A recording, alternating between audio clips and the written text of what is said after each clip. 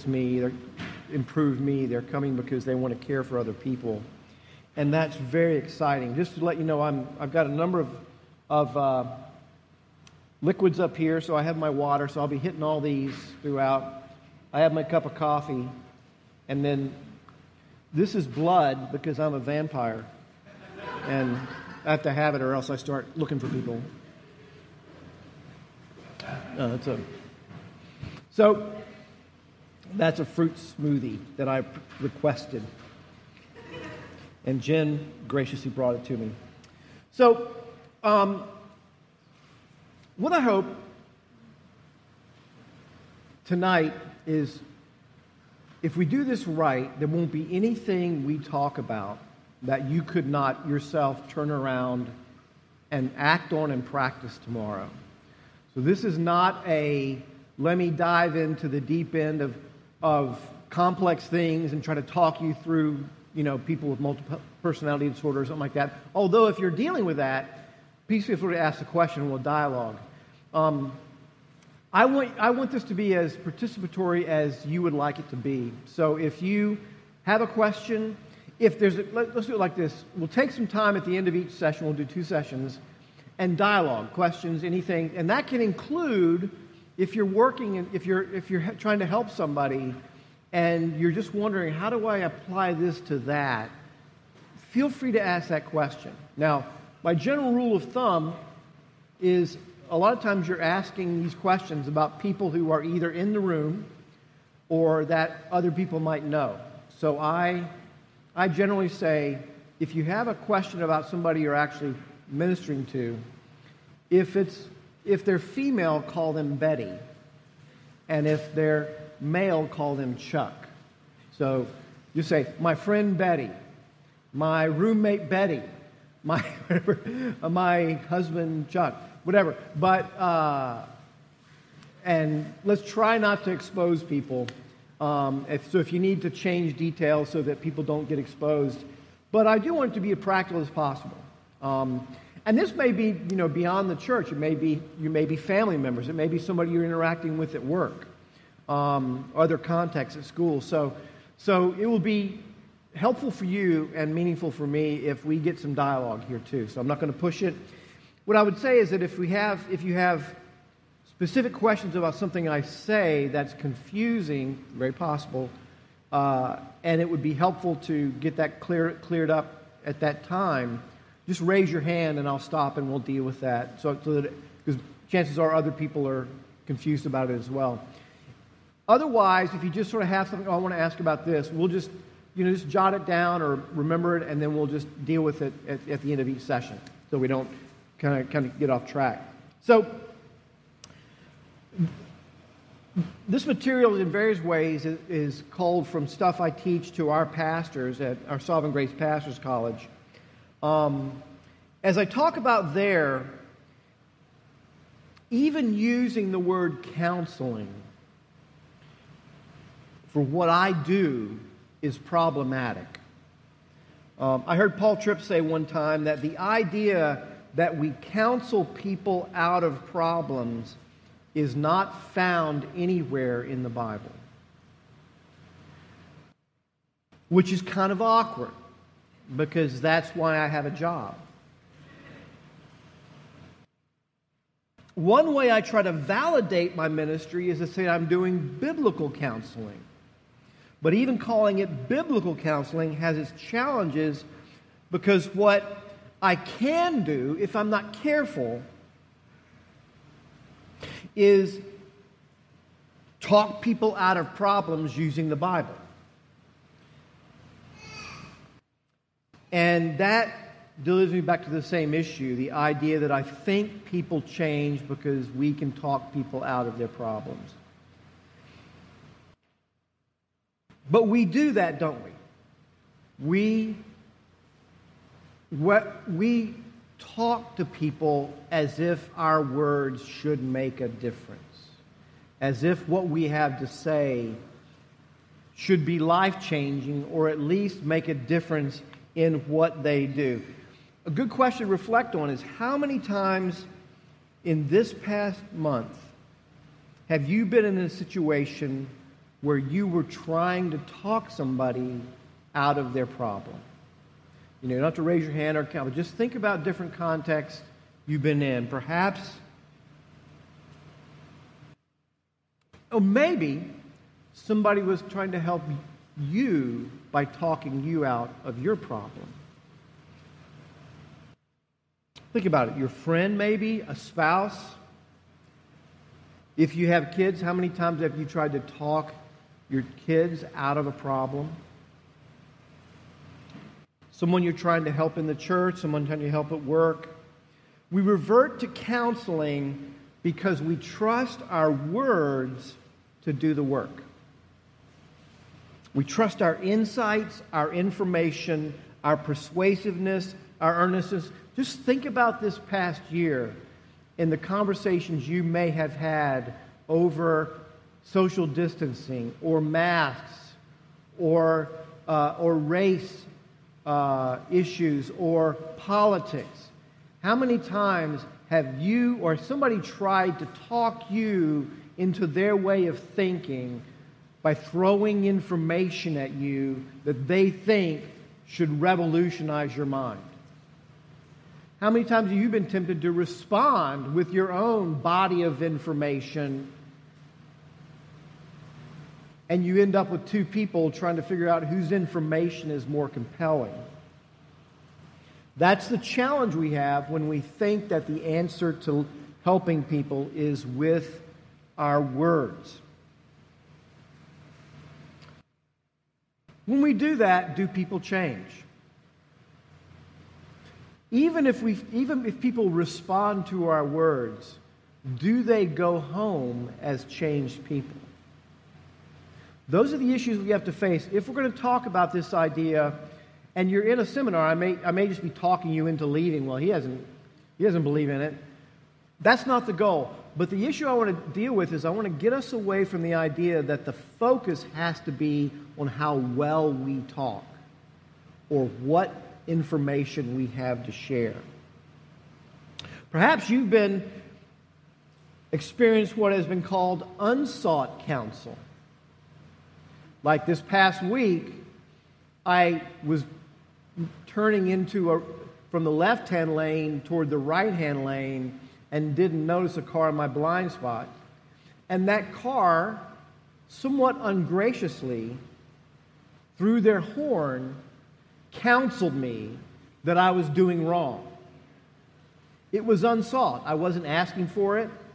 But we experience unsought counseling for people. People unload on us. People just turn on us. People will say things to us that we find is unhelpful. And so we still are faced with, when we do that, when people give us unsought counseling, what are they doing? They're still trying to change our behavior. They're trying to make us conform to what they think we should do. And that's the danger of over-trusting counseling as a technique. So the first thing we're going to do is a thought exercise tonight. You may have noticed over the past 10 years or so that there is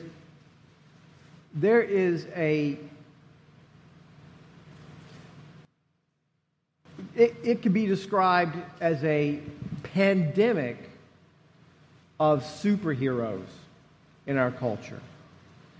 Think of all the movies, all the shows, where superheroes, it's an infestation. We have an infestation of superheroes in our culture right now.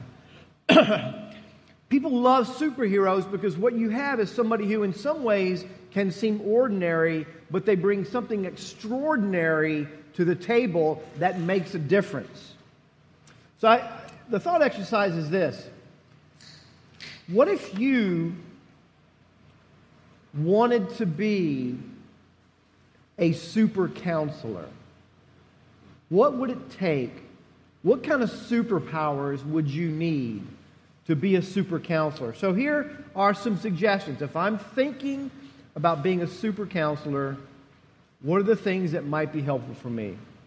One is, if I'm a Christian, it would be great to have a direct line of communication with God where I could access all the knowledge and wisdom that could be needed in any counseling situation. In other words, if I interacted with you, I would know everything I could possibly need to know about you and about your problem and your circumstances. That would be a counseling superpower. Another one might be if I could actually see into your soul and be able to sort out all the things you're feeling and thinking. I could organize the mess in your life. That would be a superpower. What if I was a counselor who had an encyclopedic knowledge of everything that has ever happened to you and how that interplays with your brain chemistry and your unconscious thoughts and your decisions? And I could make sense of you over your entire life. That would be a superpower. What about if I had the gift of prayer, that I could pray for you? I could pray for your cancer. I could pray for your depression. I could pray for your fears. And it would instantly be dealt with. That would be a superpower. What would happen if I could be everywhere all the time, instantaneously available to you, 24/7, ready to talk, pray, whatever it took? You never had to deal with me not being available. That would be a superpower. What if I had all that? Would I be a super counselor?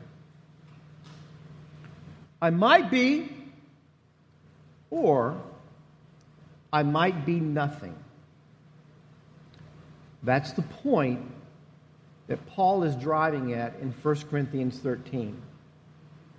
When he begins this way: if I speak in the tongue of men and angels, but have not love, I'm a noisy gong or a clanging cymbal. And if I have prophetic powers and understand all mysteries and all knowledge, and if I have all faith so as to remove mountains, but have not love, I am nothing. If I give away all I have, if I deliver up my body to be burned, but have not love, I gain nothing. Love is patient, kind, does not envy or boast. It is not arrogant or rude, does not insist on its own way. It is not irritable or resentful. It does not rejoice at wrongdoing, but rejoices with the truth.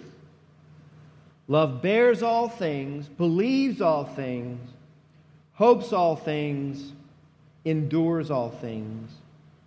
Love never ends. So just a few contextual quotes about this passage, which we'll spend our time in this session dealing with. 1 Corinthians is a letter known for Paul addressing people who had an inordinate love and pride in spiritual gifts and were using them in a fleshly way.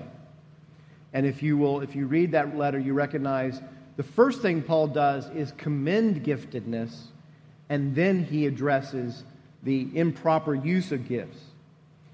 And so this is a context where people were enamored with superpowers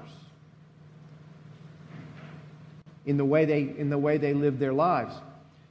In chapter 12, preceding this, you know that Paul, after he has addressed their fleshly focus on gifts, he talks about the gifts and he sets them in proper order. And these are necessary. This is necessary for us to be the body. We need the gifts. Lest you think you can be a giftless church. Lest you think you can be cessationist in the way you understand gifts. This is necessary for the church. But then in 1 Corinthians 13, he transitions, I'll show you a better way. And so then he does something remarkable. He takes those gifts and he expresses them in their extreme form. If you had all this to the nth, but have not love, it means nothing. Hyper gifts, apart from love, mean nothing. And the interesting thing, if you notice here, is there's a contrast between verses 1 and 3 and verses 4 through 8, which is Paul is talking in verses 1 through 3 about things that nobody will ever have and say this means nothing. And then he says, he gives you a list of things that everybody can do and says this means everything. There's nothing in 4 through 8 there that you and I can't do as believers. It takes no extraordinary skill or maturity to be patient or kind.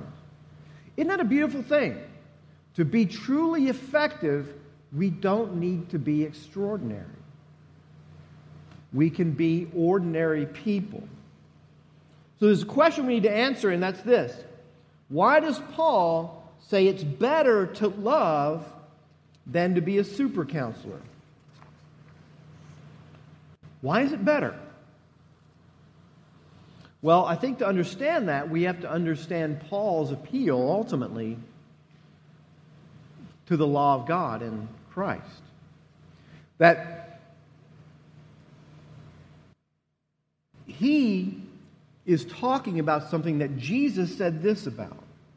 What is the one thing most needed? Jesus was asked. What do you need most in this life? You don't need these gifts. You don't need to keep the law. You don't need to do all these things. What is the one thing? Love the Lord your God with all your heart, soul, mind, and strength. Love your neighbor as yourself. That's why this is important, because this is where Jesus places the emphasis. Jesus places the emphasis not on giftings, but on love. And so all Paul's doing is applying it then to the Corinthians. Why is this? Because authentic ministry of any kind occurs at the intersection between loving God and loving others. Where loving God and loving others happens is where we do ministry. If I say I love God but do not love my neighbor, I have not love. If I try to love my neighbor without loving God, from whom all love comes from, I'm not truly loving my neighbor. So there, the intersection, we live, brothers and sisters, at the intersection in our ministry of loving God and loving others. If we're going to effectively help other people, we need to love God with all our heart, soul, mind, and strength. If we're going to effectively love God, we need to be committed to loving other people. It's not optional.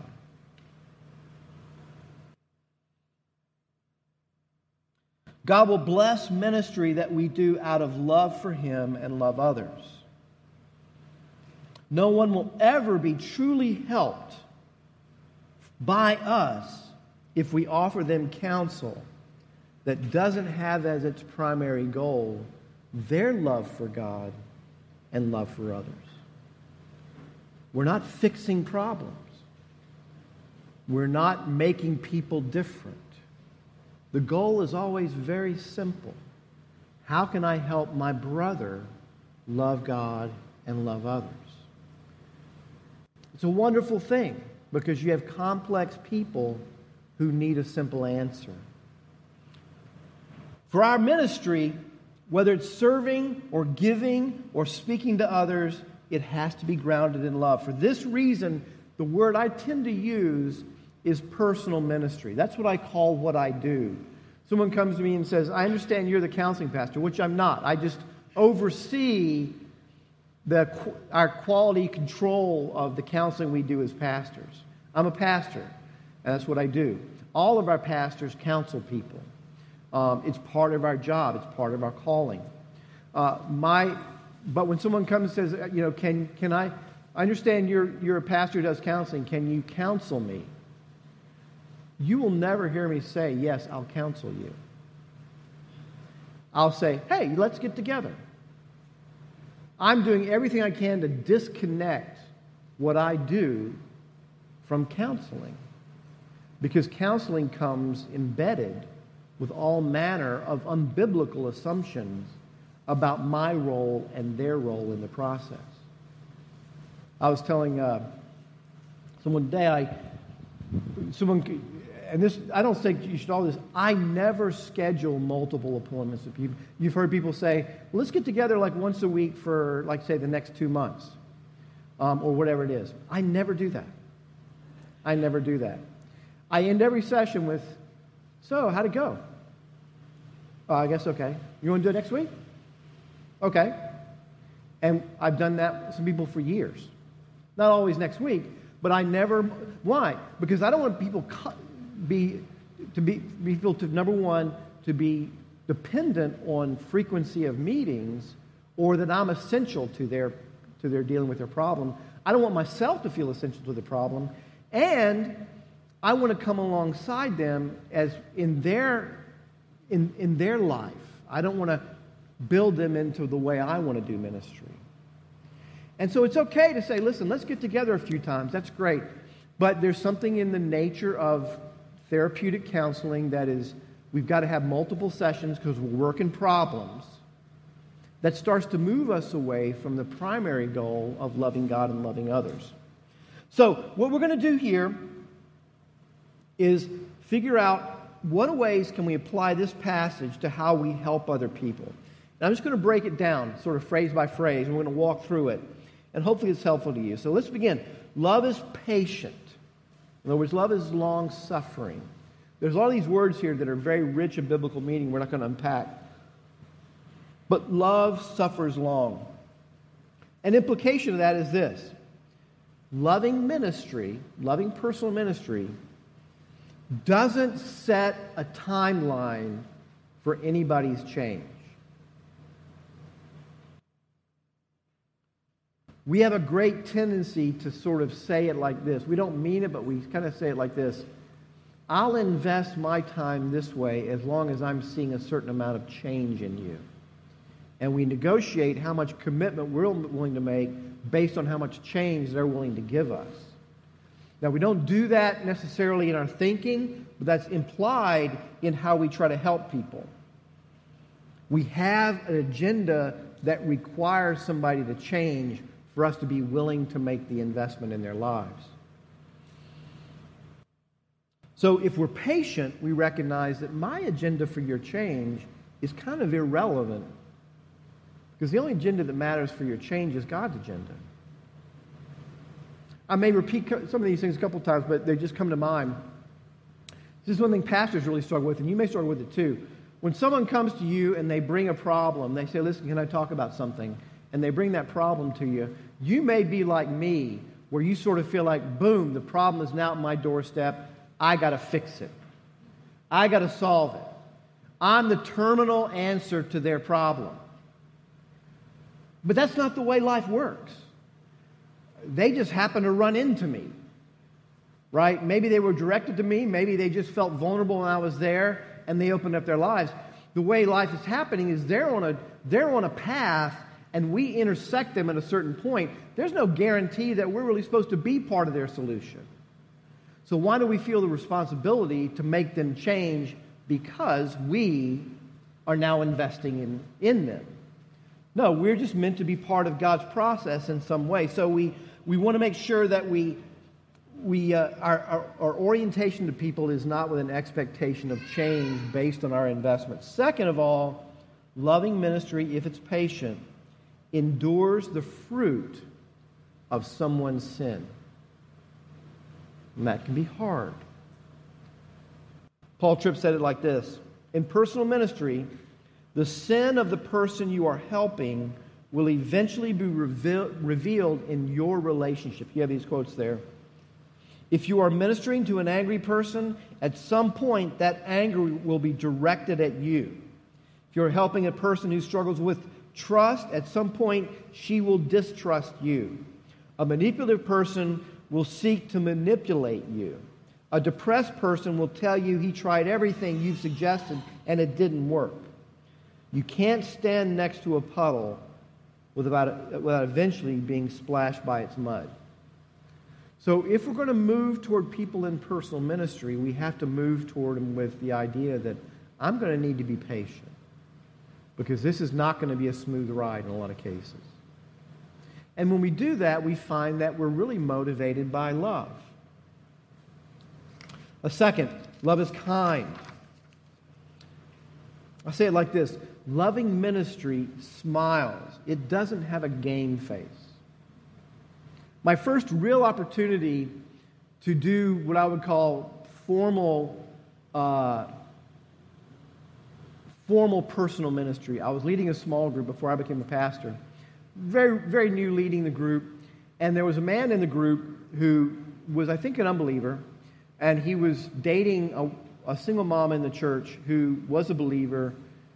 And he was a nice guy, but he was kind of rough. And he was brash. And he would say anything and everything.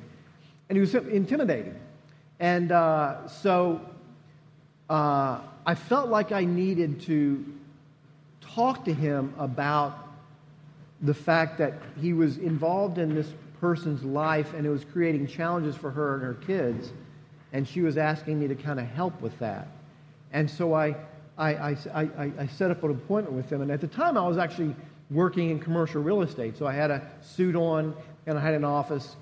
And so I thought, I'll get him into the office and I'll do a power play. Now, that wasn't really the way I was processing it, but I feared him. I didn't want his brashness to come out at me. And so he came in, and I had him sit down across the desk from me. So every possible power move I could produce, I put into play.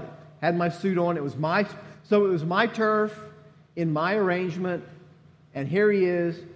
And I had on this game face. My face was really stern. It was because I geared myself up to confront him.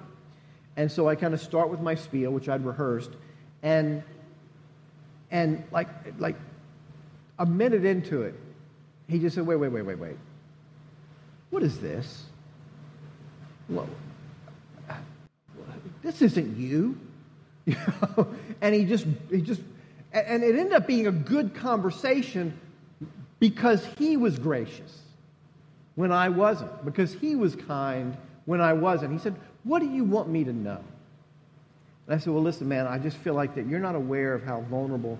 And we just started talking, and it really turned into a good conversation. But he had to confront the fact that I was mostly protecting myself. I wasn't being kind to him. That's happened multiple times. There's so many times in my life I've had to call people back and say, "Listen," or grab them on a Sunday morning, "Listen, I think I was impatient with you. I don't think I was kind to you." We need to be willing to do that if we're truly kind. So we don't want to have a game face. We, again, one of the things I did, I set up opposite of him. And one of the things that we learned in counseling class was our goal in counseling, using that terminology, is not to sit across from somebody and look at a problem, but try to figure out how do we get on the same side of the table so we can look at problem the same way. How can I come over to your side of the table? That's kind. I don't want to look at it from my perspective and try to get you to see it from my perspective. Doesn't mean that we're necessarily going to agree, but if we can get on the same side of the table, maybe we can actually talk about it in a way that's helpful. And this is important. Loving ministry doesn't make promises it can't keep. This often happens when you have people and you're ministering to somebody who is, I would call, a difficult person, a person who may be. Let me give you a scenario. Maybe you're familiar with this. Sometimes we call them needy people. They're emotionally needy. They seem to have a bottomless well of need for input, for care, for attention. And so what will often happen is a person who's got those kind of struggles, no matter where they're coming from, that tendency will come into a church environment or a fellowship environment and will seek out people who have mercy tendencies, people who are merciful. And they'll latch onto a merciful person. And because that merciful person initially cares, they let that happen, which is at some point is okay. But then the merciful person begins to feel responsible. And the person wants them to feel responsible. And they'll say things like, I I've never had a friend like you. I don't know what I would do if you weren't in my life.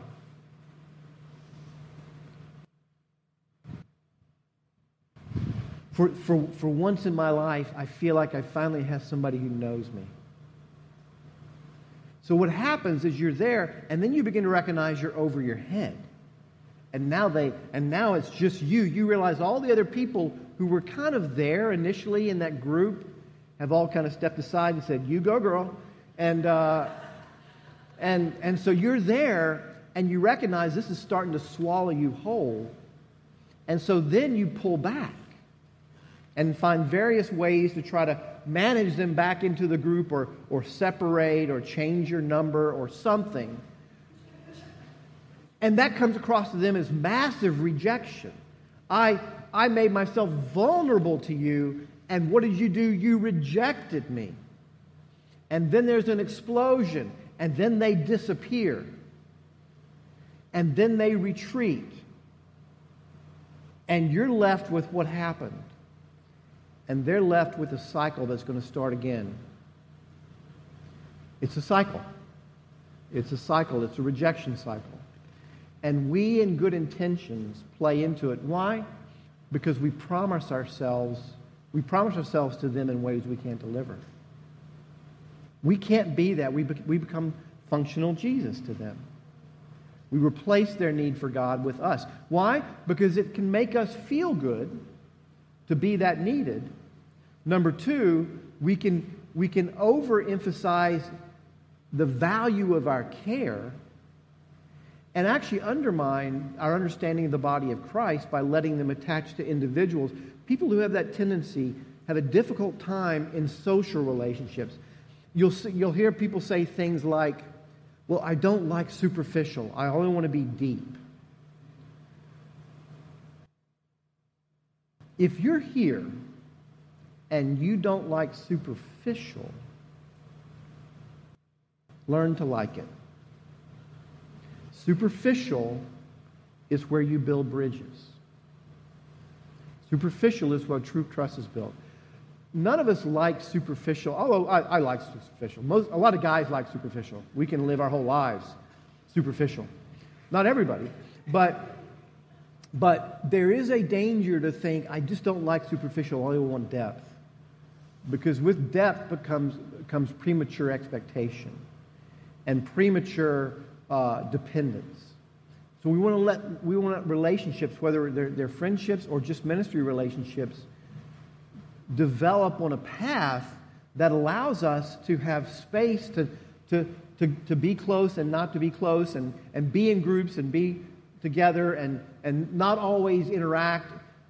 Those kind of things are necessary for any good relationship, particularly a ministry relationship. Another thing can happen in this kind of a situation, and you may have experienced this as well. It sometimes happens with people who are struggling with things like addictions or life-controlling problems. Their life is like this. If you watch them live their life, it's just all over the map, right? They're just, I don't know what they're doing. And what they really want us to do is follow wherever they go. They want us just to run as fast as they're running and follow wherever they want us to go. Guess what? We'll never be able to do that, and we will frustrate them in our attempt. What I recommend we do when we have somebody who is chaotic in the way they're doing things and living their lives, I recommend you fix a position and you say, "Here I am," and you let them run around you. Because over time, if they're confident you're not going to chase them, and they're confident that you're going to stay there, you're not going to go away, you're just going to be here, then they'll begin to adjust to where you're standing.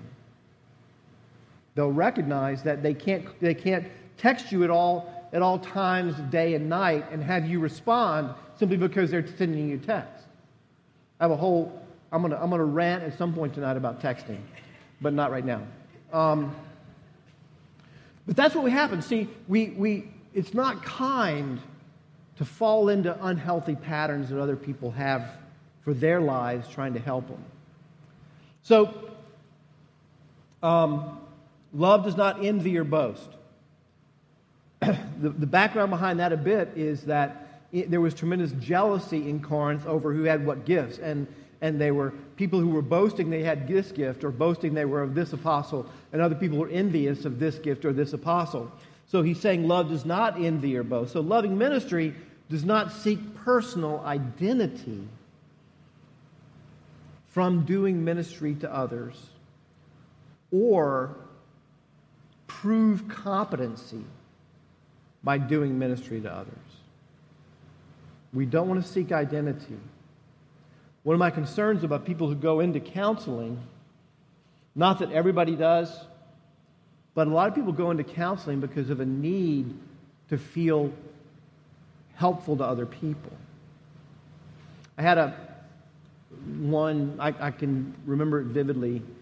I do a lot of counseling on Saturdays when people are off. So one time I had 5 appointments in a row on a Saturday, which was a lot for me. And I got to the end of the day, I was tired. But I felt, each one of them, I felt like God was just there and met us, and I felt like there was just the sense of this was valuable, and they were expressing it. Thank you so much. And I walked out to my car, and I said, Lord, this is what I'm called to. This is what I feel like my gifts are. This is what I feel like is my calling. And this doesn't happen often, but I had one of those moments where I felt like God almost spoke audibly to me, right? And I know it's the Lord because when the Lord speaks that way to me, He calls me sport. So He's a sport. If you're going to take credit for all that's happening, you're going to need to take the blame as well when it doesn't happen. And I was like, okay, I don't want that. And from that point on, I take no credit. I get no satisfaction for a good day of counseling. I take that to the cross. Lord, if there's anything that happened to your purpose that's good, it's because you've done it. Now, I love people, and I love when a relationship gets furthered along and where we have fellowship, and I want to rejoice in fellowship, but my sense of being helpful to other people, I want to crucify. Because if I'm being helpful, that means I'm not counting on God being helpful. So we don't want to boast in that. Another thing we don't want to do is loving ministry does not care who gets the credit, which you will find over time. You invest and pour your life into somebody's life, and then they say, well, you know what, she meant well. She tried, but this person over here, that's where, and they start talking about how God changed them, and you're saying, I said all those things a year ago. And you start to feel jealous that you're not getting credit for the work you did. That's that tendency to envy and boast. Love is not arrogant or rude. Loving ministry does not speak presumptively into someone's trial. For example, do we really know how someone is feeling? There is a great tendency we have because we're diagnosticians, because that's what therapeutic counseling culture teaches us to be, to diagnose people. And so we tend to interact with somebody and we diagnose their problem, and then we start speaking into the problem with no understanding of context, no understanding of who is this person in their problem. We don't really care because we're problem-focused, because a lot of therapeutic orientation, because of the nature of what it is, because the nature of you've got a limited amount of time, and you have to have a strategy to tackle problems, is a lot of times it's data collection for the sake of therapy. It's not relationship for the sake of mutual change. And so we tend to we buy into that. We buy into the idea where we can have this encounter and we know what they need. But we have to ask ourselves, do we really know what someone needs or someone is feeling? Have you ever sat down with someone and felt like they already decided what you needed before you even started to speak? Someone had told them what you're dealing with, you started to come and talk to them, and you felt like they'd already developed conclusions about it. One of the hardest things to do is to see a situation and not presume you have the antidote. That takes a great amount of self-control. Particularly if you do a lot of ministry like I do. I can read people and have a pretty good idea of what they're dealing with just through experience, through the range of counseling people. But that doesn't mean I really know. At best, it's conjecture and educated guess. But if I impose that upon them, I'm making their struggle fit my assessment. And we cannot do that. Another thing we can do is we can have an experience and then try to use that and leverage that to speak into other people's experience. And we can't use our own experience. Now, there is a way to tap into, it's actually anti-therapeutic, because in a therapeutic culture, you're not meant to bring your own experiences in. You're a clinician, and you're meant to keep it within the clinician boundaries. Biblical counseling, you do bring experience in. It's essential. But how we do that is not, oh, I know you lost this, I lost this. There's no comparison at that level between what you've lost and what I lost.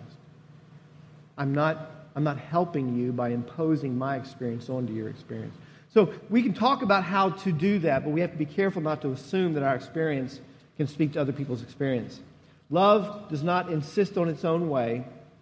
Loving ministry does not impose our way of thinking on another person. What we think, not only how we understand their problem, but how we understand how to deal with problems. You might be somebody who is a rational processor. The way you deal with problems is, okay, what's the issue? How do I define it? How do I look and see what the Bible says about it? And then how do I produce a game plan for change for my life? That might work great for you. It may have nothing to do with the person who you're meeting with. You can't impose that on them. You may be a person who feels like what you've got to do is you've got to pull the emotions out. You've got to take what is inside and you've got to bring it out to the surface, and then we have to deal with it that way. You're going to frustrate a lot of people because, frankly, they don't like talking about their emotions. And nothing you do, and if they try, you'll find it really is unfulfilling for them and for you because they don't have the skill to do that. It's not who they are. So we have to be careful not to think that our way of handling problems is the way they should handle problems. One quick application of this, and I hope you don't have to deal with this, but it's one of the great mistakes people make dealing with domestic abuse. Someone is in a situation where there's domestic abuse going on, and well-meaning friends who are discovering it can become very aggressive in telling the person what they need to do to get out of it. Understandably, we see somebody in a horrible situation, we want them out of it. But one of the things you cannot do with someone in domestic abuse is be another controlling voice. They've already got one controlling voice in their life. They don't need... A person who's in a domestic abuse situation has lost the ability to think as a personal agent. They only know how to think based on how somebody else is defining their life. And if you come in and are also doing that, they won't differentiate. They will follow what you say, but it won't be their decisions. It will be them making decisions because of your pressure. And the problem is you're not there to deal with the consequences of the decision they make. And when someone is in a domestic abuse situation, there rarely ever is a good choice. It's only how many consequences in a bad choice there are, or how many choices there are and what were the consequences. In someone trying to get out of abuse, there's never a clean road.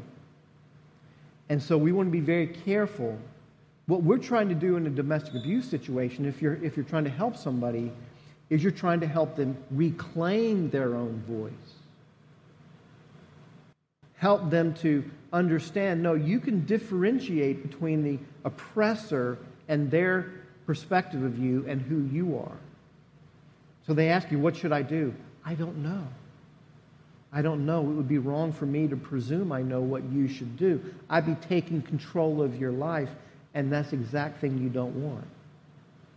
So this is a case where we're dealing with somebody, we can't impose our thinking into their situation, or we can do great damage. Love is not irritable or resentful. Loving ministry is not easily provoked. And you've known this. Some people just seem wired to irritate you. They just, whatever they do, the way their texts come across, the way anything they do, they just happen to catch you. They have an amazing ability to catch you at bad times, right? When you're not doing well, that's when they're not doing well. Or they just are not very fun people. And so you get no relational benefit, and they're just kind of irritating. They seem to exist for no other purpose than to push our buttons. We have to recognize that love does not let that change our perspective about somebody. And loving ministry also doesn't take up offenses. That's being irritable. And this will happen sometimes in marriage situations where maybe you're talking to a spouse that's really struggling with the way they're being treated, and you hear all this stuff from their perspective, and that forms an opinion about the other person. And then you start relating to them and the other person based on what they've told you, as opposed to what really is going on. And you take up an offense, and now you start to feed their struggle with that person. It doesn't have to be just a marriage. It can be a roommate situation. It can be a work situation. We have to be careful in counseling not to take up the offenses of others. Another thing that can happen is, at times, we may become the bad guy. That'll test us. When suddenly we start getting blamed for things. This week, I'm going into situations. There's kind of a group of situations. They're all separate, but they're all having this week where I'm, in some sense, the bad guy. I'm not trying to be, and I'm hoping to avoid it, but I know how things are playing out, and I'm going to be the one in a situation not delivering what somebody wanted. And that's hard for me. It's really hard for me because I love approval. And I've been praying. Even this morning I was praying, Lord, give me courage enough to be gracious and humble and loving, but not shrink back from what I need to say in the situation. And I've got 2 or 3 of those happening this week, and I kind of wish I could stay here a few more days. It would be great. Let's tomorrow night, let's come back. We'll do this again. And there will be folks, if you do personal ministry, who feel like you're part of their problem. And that will test your love. Love does not rejoice at wrongdoing, but rejoices in the truth. We have to be careful not to dwell on the evil in a situation, the wrong in a situation. We have to look for what's right, what's holy, find what God is doing, even in difficult situations. Look for the grace. We look to trust. Here's a difficult one. Somebody who has lied to us. Somebody we know is not telling us the whole truth. We distrust them. We have to fight for trust. We can't have a relationship if we don't give their words credibility. If we sit there the whole time and recognize they're just lying through their teeth, or I feel it, we can't help them. So trust is something that's very important we have to work on from our end. Ken Sande said this. He's a counselor and a peacemaker, and he said, love always looks for reasonable ways to trust others, to hope that they are doing what is right, and to interpret their words and actions in a way that protects their reputation and credibility. This means we have to be very careful how we speak to other people about the people we're caring for. One of the things about doing personal ministry is you have to develop compartments for people. You have to be careful what you say about other people, because you're going to not only slander and gossip, but you may infect somebody else's view of somebody based on what you're experiencing. It's very important to be careful with that.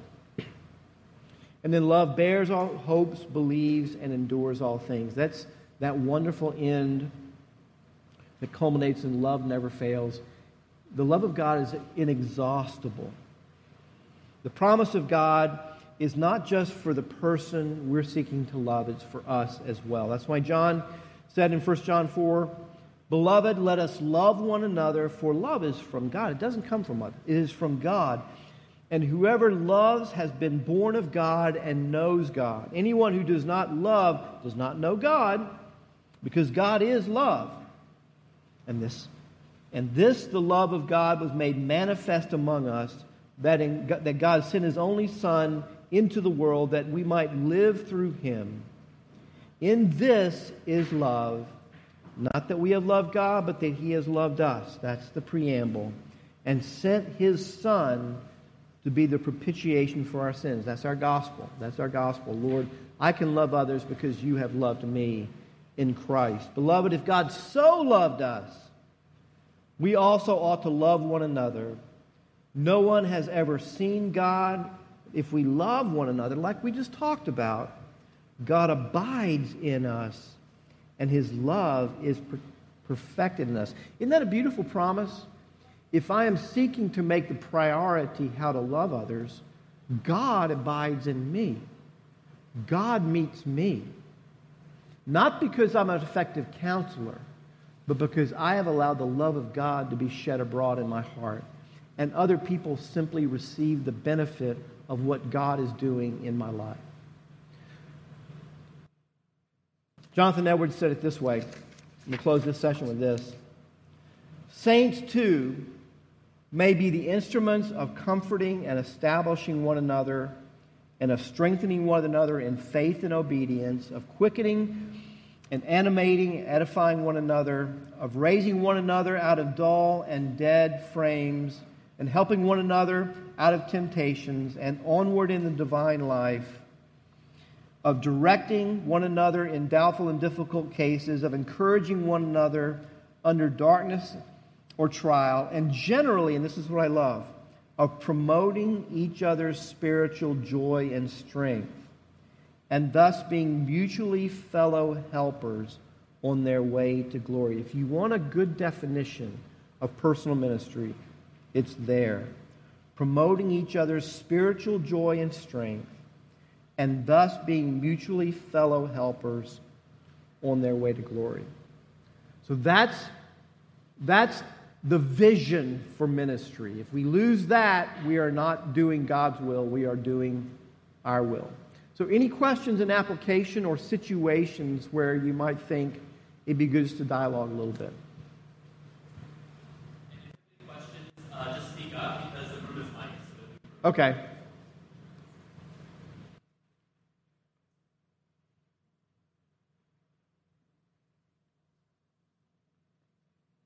Yeah.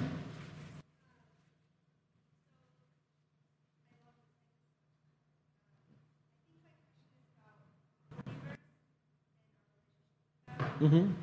Unbelievers? Okay. Yeah.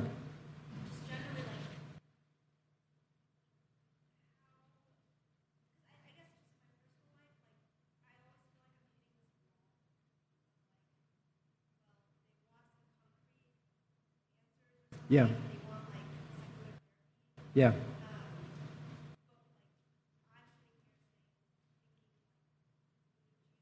Uh-huh. Yeah. Yeah. So the question is, I'm talking to someone who doesn't profess Christ. I'm presuming they're an unbeliever. And they're looking for something that fits their understanding of how change should happen apart from God, because they're not dealing with that. So what you're dealing with is, what point does counseling become evangelism? Right? And one of the things I love is we don't draw hard, fast lines between counseling and evangelism. Evangelism is the counseling of the unbeliever toward Christ. Counseling is the evangelism of the believer toward Christ. We're always heading the same direction. If my brother is struggling, they're probably looking for practical answers as well.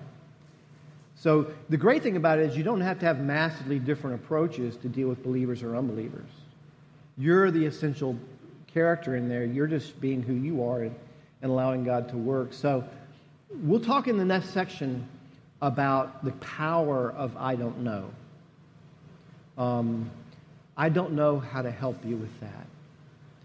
It is a huge way to help people who are looking for those answers. And then you can say, well, what I would practically do is just help somebody unpack what they're asking for. What you'll find is many people their initial thing of what they're asking for is a fairly shallow understanding of what's needed. Even in a therapeutic sense, a good counselor is never going to accept the person's problem description as what I need to address. That's the presenting issue.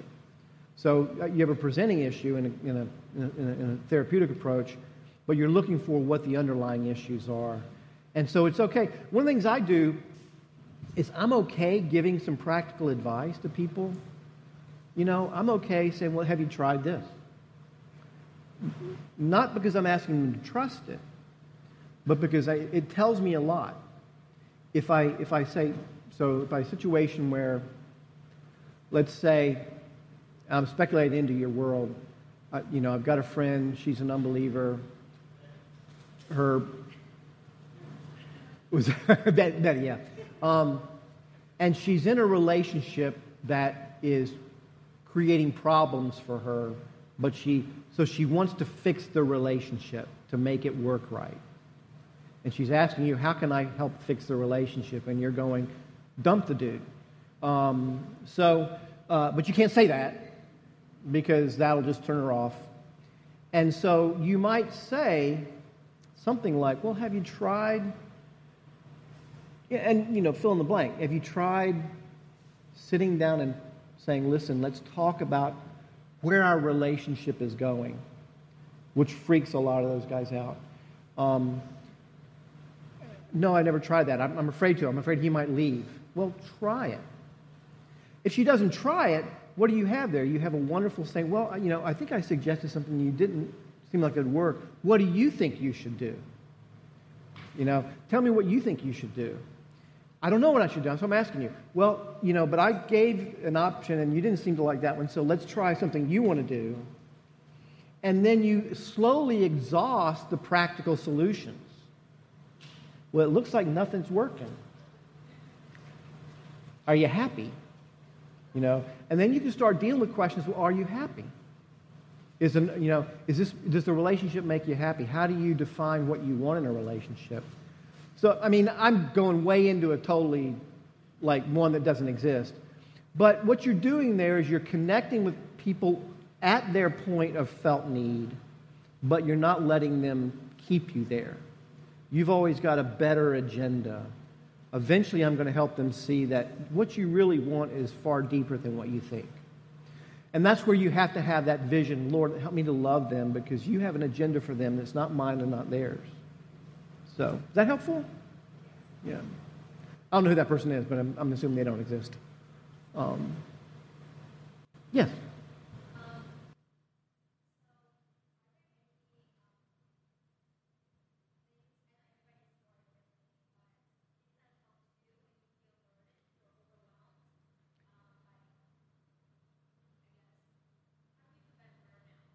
Yeah. How do we prevent burnout?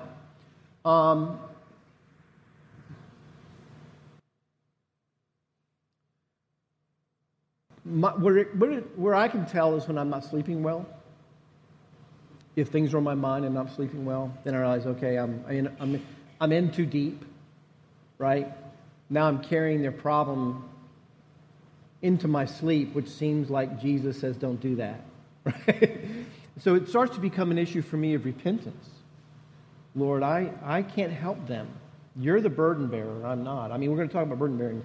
But so I think when it comes to that, different people have different thresholds of when it's too much. Sometimes it's good to have people around you know what it looks like for you if you're carrying it too heavily. I think it's good to have diversions. Rest and diversions are very helpful. So how do I rest? How do I Sabbath myself from all of this? God is the only 24/7 being in the universe. I'm not. And then how do I divert myself? What do I find enjoyable? How do I reclaim who I am when a situation seems to be one of taking that over? So, I don't suggest, okay, let me go read some more counseling literature. No. I would say Harry Potter. Something that takes you out of it. A movie, music, art, whatever, so that you can just, because we're not going to help each other by stressing out. We're not going to help anybody by stressing out. And most likely that person doesn't want you to stress out.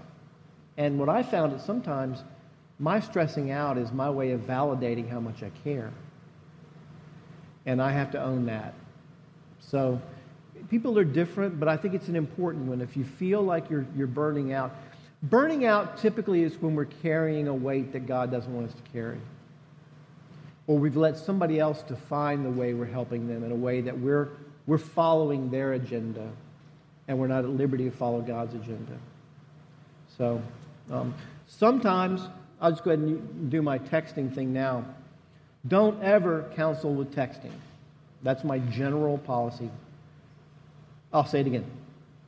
Don't ever counsel with texting. That is anathema in this day and age. But I have never seen it go well.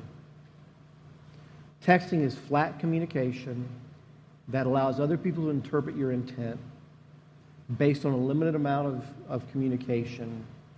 And it leaves you vulnerable to quick, unconsidered responses as opposed to thoughtful engagement. Texting itself is a terrible counseling tool. I tell pastors this all the time. I'm watching guys, I'm thinking, are you counseling? Stop. You're not going to help that person. And guess what happens? Once you start responding to them, now you're on the hook for their pace of texting. So when and however, this is a generational thing, I know, so I'm going to act like an old person. If you are used to talking about complicating things with your thumbs, I would suggest another way. Number one, I suggest if someone texts you with an open-ended problem, you don't have to respond at all. Just because we live in a culture where people text you assuming you're going to respond. What are they doing? They're taking control of your life. They're reaching into your life and they're saying, right now, I own it. And we give in to that. So I'm not saying don't respond, but I'm saying you set the pace for a response. If you have somebody who tends to want to open their problems up through texting, then you set the direction of that. So one of the ways you can do it is someone says, I'm terrible right now. I need to talk. If you're going to text back, say, when would be a good time?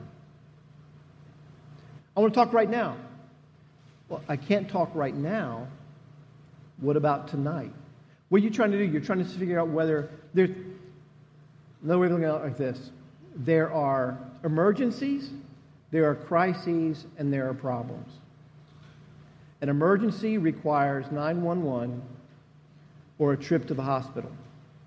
That's an emergency. A crisis is something that somebody is in that you want to be as responsive as possible to them. A problem is just something that exists that you'll engage in. Everybody wants to make their problems into crises and their crises into emergencies. What we're trying to do is make sure we only deal with emergencies as emergencies, crises as crises, and problems as problems. Just because somebody feels their problem is a crisis doesn't mean it is. So it takes knowing that person. And if all we're doing is responding to them on text, we're not getting to know them. We're letting them dictate by texting how we should understand their problems. So I'm saying it in kind of a categorical way, and I know that, relationally it can break you away from people, but I do recommend that you take a control over the texting mechanism that you use, and you choose to use it like I choose to use my office, when I let somebody into my office and when I don't. Because when they're in my office, I'm all there for them. And if you're going to let them into your texting environment in that moment, then you need to be all in it and not trying to manage them through it. And that's what I find a lot of people trying to manage people's problems through texting, not actually help them resolve them. Any questions about that? That's a pretty categorical statement, and it's an old person statement. Yep.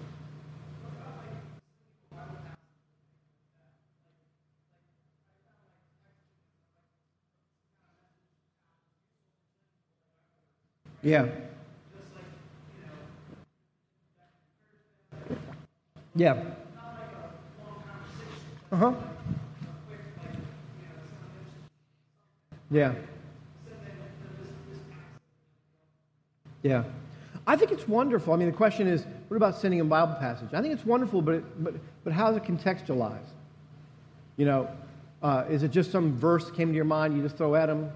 I'm not saying that's what you do, but if they get a Bible verse in response to their question, are they going to say, well, he's blowing me off. What am I supposed to do? Say the Bible doesn't work? No, now he's just kind of put me in my place. Or are you saying, listen, man, I really, I've been thinking about what you just said. I've prayed about it. I'm going to offer you a text. I'm not saying it necessarily fits you, but it seemed to be relevant for me. Can I share it with you, and you can let me know whether it's helpful or not? We have to contextualize things. Otherwise, we're just throwing Bible verses at people. So there's ways to do it. Or one powerful way is if you've been interacting with someone and you know they're struggling and you are praying for them and God brings a verse to mind, and out of the blue, unprovoked, you say, and I do this a good bit, was just praying about you today, praying for you today, and this text came to mind. Just want to encourage you with it. It should not be a thou shalt not kind of text. But what can encourage and edify somebody? That can be powerful. And that can set a ministry relationship up in a wonderful way because they recognize you're going to be a Bible person. But we want to be careful I don't want to get into it, so I'm just going to send them a Bible verse, which is not what you're saying, but it's something we have to be careful with. So, good. Other questions? Yeah, come on.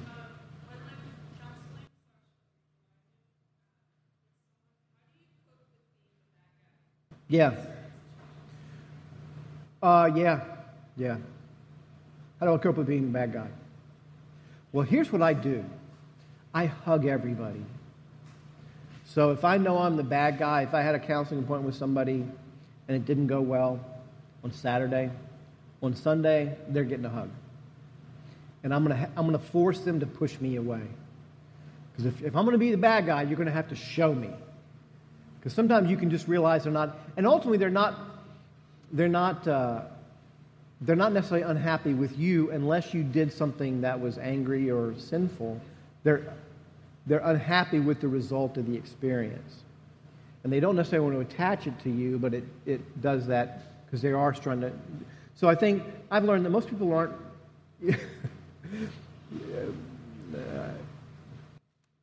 My friend JT and I do a podcast, and we did one on friendship. And he's 30 years old, and I'm 62. And so part of it's just how people relate over, and he's black and I'm white, so it's how we relate over race issues and how we relate over generational issues. So we did one on friendship, and I said, so how do you define friendship? And he went into this really eloquent sort of description of shared life and all that kind of stuff, and it was beautiful. So he said, how do you define friendship? And I said, I think I define friendship as anybody who would make an effort to attend my funeral. Those are my friends. If you would get up and get dressed and come to my funeral, you probably like me. And so that's how I do it. I say, okay, this person isn't happy with me, but yeah, I think they'd still come to my funeral. If they're not going to come to my funeral, then I want to go and resolve it so they'll come at some point in the future when I die. So I think that we recognize, it's not about me. Sometimes it's about, I'm just the messenger. I'm just part of the problem they're dealing with. So don't take it personal. Yeah.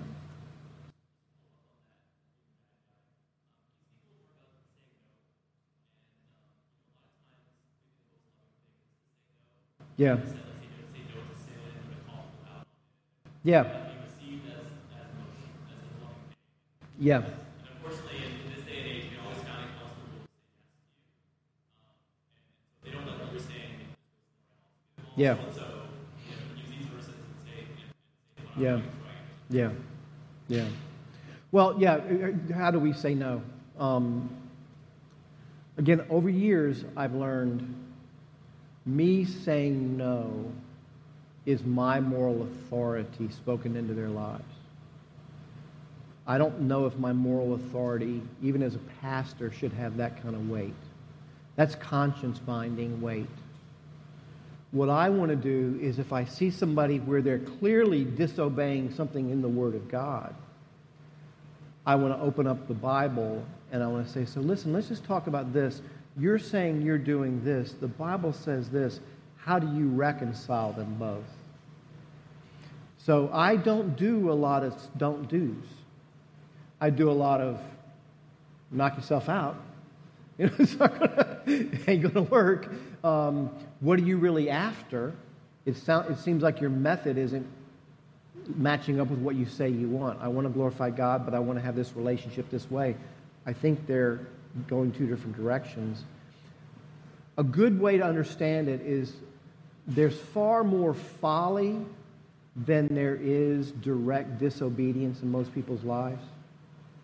Folly is just stupidity and foolishness, not actually acting on what you know to be true. There are some people who are rebellious. There's some people who, and you'll know that. I've sat with people who, when I opened up the Bible and I said, well, it seems like this, but you have committed to doing this. And I've watched their face harden. And they will say, I don't care what the Bible says. Once we get there, we're in a different category. Then my conversation is not stop. Then my conversation is more, so tell me on what basis you have assurance in Christ. I can't question their salvation, but the Bible gives me warrant to question their assurance. You have confidence that you're a Christian even though you're living a life in opposition. That's what Matthew 18 ultimately drives to. So we want to be very careful. I think Christians can too often use their own moral authority or confidence that they know what particular command is relevant to that person and use that conversationally as opposed to having the Word come into play and saying, well, let's talk about what's here. That's one way I'll use the Bible is, I think this is fairly clear. How do you relate to that? So, yeah. Yeah. Yeah.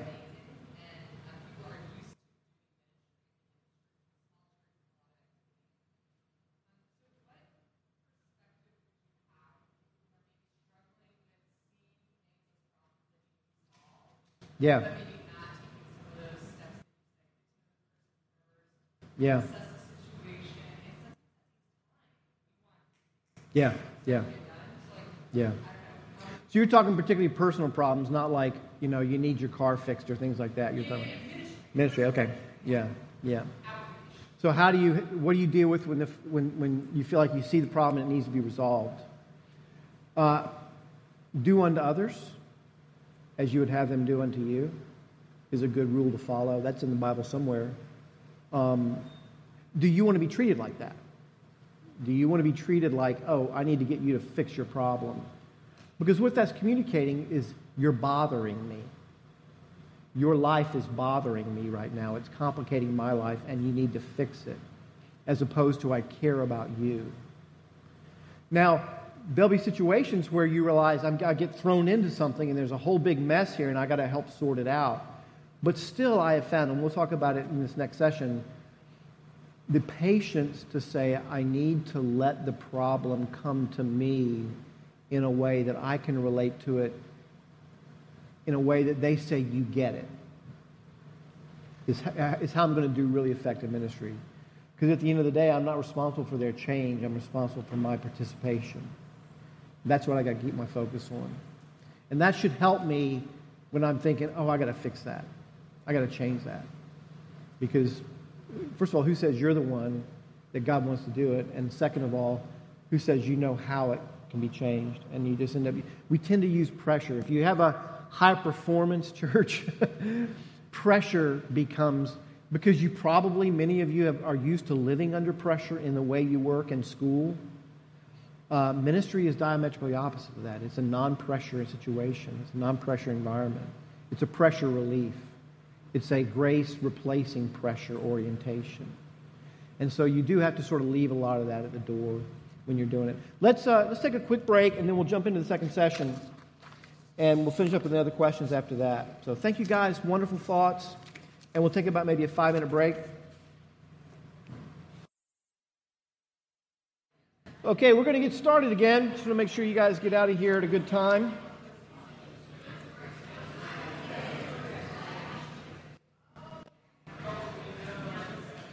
Again, the outline, if you don't have it, is back in the back there.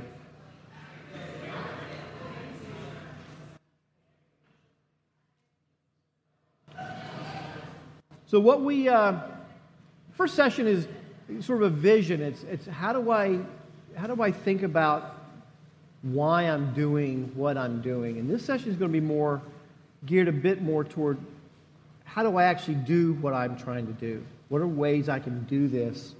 And so we're going to go to Galatians chapter 5 and beginning in verses 25, and we're going to go into chapter 6 here. And so Paul writes, if we live by the Spirit, let us also walk by the Spirit. Let us not become conceited, provoking one another, envying one another. Interesting, he's pulling language from 1 Corinthians 13 there. At least it's common language. Brothers, if anyone is caught in any transgression, you who are spiritual should restore him in a spirit of gentleness. Keep watch on yourself, lest you too be tempted. Bear one another's burdens, and so fulfill the law of Christ. For if anyone thinks he is something when he is nothing, he deceives himself. But let each one test his own work, and then his reason to boast will be in himself alone and not in his neighbor, for each one will have to bear his own load. Key point in this section is loving personal ministry is expressed in how we bear one another's burdens. That's the imagery that Paul is driving at here. And we'll see how we get there.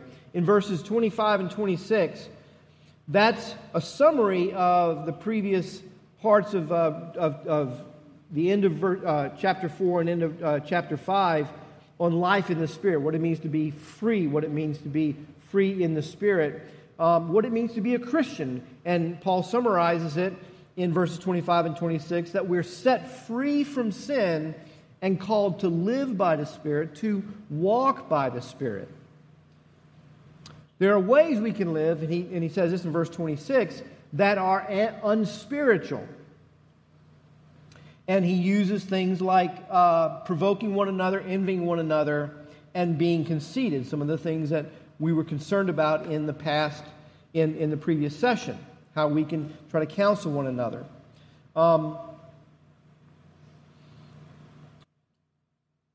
But then, if we pretend like that chapter break isn't there, in other words, we don't move into chapter 6, but actually it's the same thought continuing, which is really what's going on, we see the contrast between walking in the flesh and how that affects relationships and walking by the Spirit, which is inherently not self-centered and not self-protective and not self-exalting, and is instinctively others-focused. You see what Paul's doing there? He's saying, if you walk by the flesh as it relates to others, it will look like this. If you walk by the Spirit, beginning in chapter 1 of verse 1 in chapter 6, it will look like this. And he begins with brothers. That includes us all. That means this is not for the gifted. It's not for the mature. It's for all of us. Paul lets us know that this Spirit-led, others-centered life that we're meant to live in is meant to be a family trait. It's meant to characterize the family of God. It's not a gift of the Spirit to some to exercise. It's the fruit of the Spirit that marks us as a family. So as a family represented here in Trinity Cambridge, you want to have these things functioning. That's when we talk about personal ministry. We don't talk about a ministry of counseling, although you can have that. We don't talk about who are the counselors in the church. No, we're all counselors. We're all doing personal ministry. It's who we are and how we function toward one another.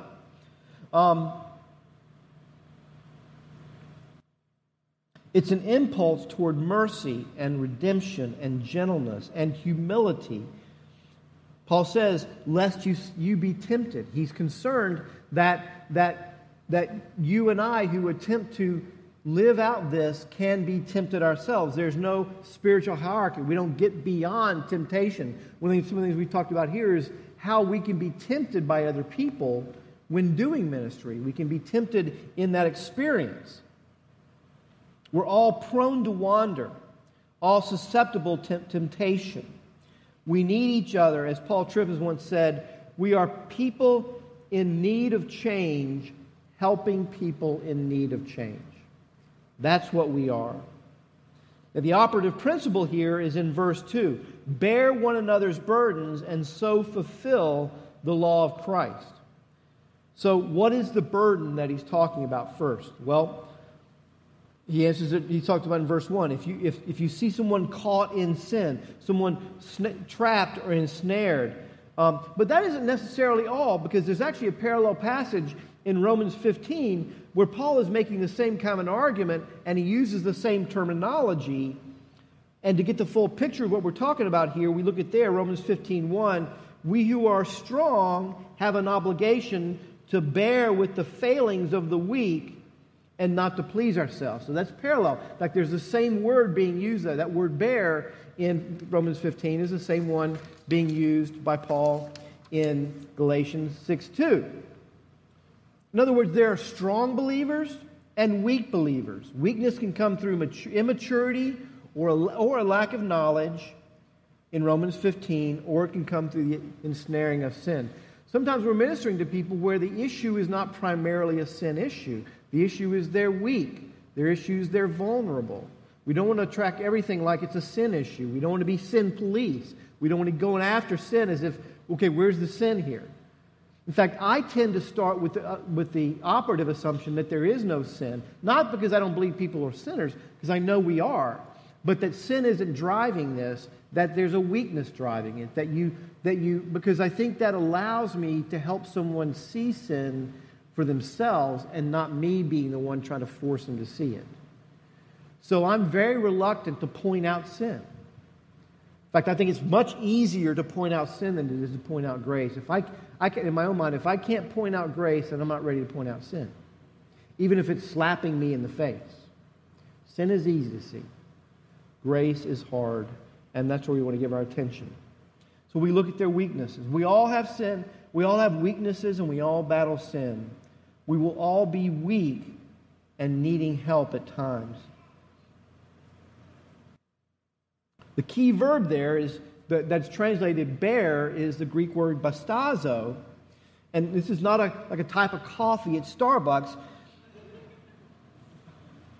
It's a verb in this case, in both cases, Romans 15 and here, which has a range of meaning that comes around the idea of lifting up or raising up or coming alongside and carrying with someone, of helping someone endure and sustain what they're carrying. It's not tolerance or patience. And interestingly, in Galatians 3:13, Paul exhorts the Colossians, Colossians 3:13, Paul exhorts the Colossians, bear with one another. Same English word, different Greek word.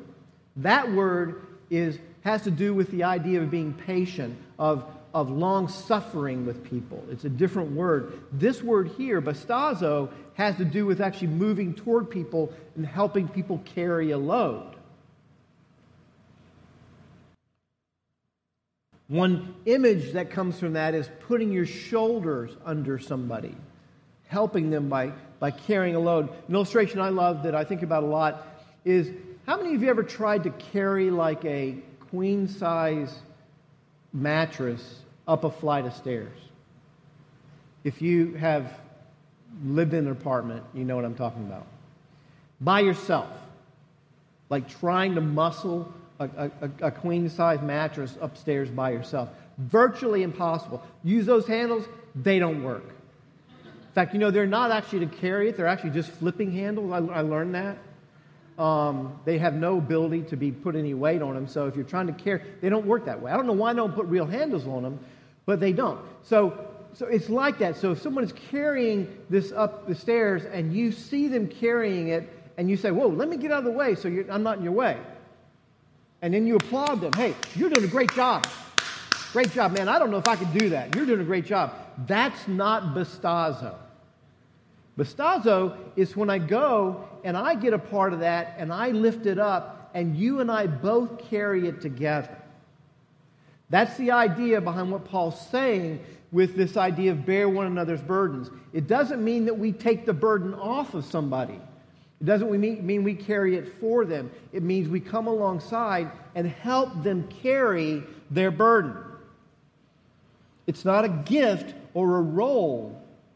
It's a particular way we express love. How do we know that? Because in that same verse he says, and so fulfill the law of Christ. What is the law of Christ? We find that in Galatians 5:14 later in the chapter. For the whole law is fulfilled in one word. You shall love your neighbor as yourself. So you see how this ties back into our first session on love. This is practical loving people. In the previous section, we talked mostly about how do we posture ourselves in love toward people. But we want to start looking at how do we actually do love in personal ministry. So the opposite question is what if I don't want to do it? What if I don't want to do this stuff? This is the I'm an introvert excuse. It's not my gift. I'm not a people person. I don't get energy from helping people. I get energy from being by myself. Or it's the I need boundaries to protect me from toxic people bailout. Oh, that person, huge toxic. Can't deal with it. Need my boundaries up. Or it's the, and this is a favorite one, talk to the pastor, dodge the situation. Yeah, have you ever talked to Sean about this? Sean would be really, really helpful. That's what we do. That's not bastazo, folks. You cannot put boundaries up and help people carry burdens. A question you might have, well, Andy, what about somebody who does have that effect on us, and do we need to have boundaries? We can talk about that. But the motive, the therapeutic idea behind boundaries is set entirely on faulty psychological principles, which is the way we protect ourselves and grow is to keep sinners out of our lives, to keep difficult people. Here's the problem with that, is we can't. The only way to do that is to virtually eliminate anybody. When we do that, what happens is the boundaries go taller and grow thicker, and fewer people get behind them. So, not a big boundary fan.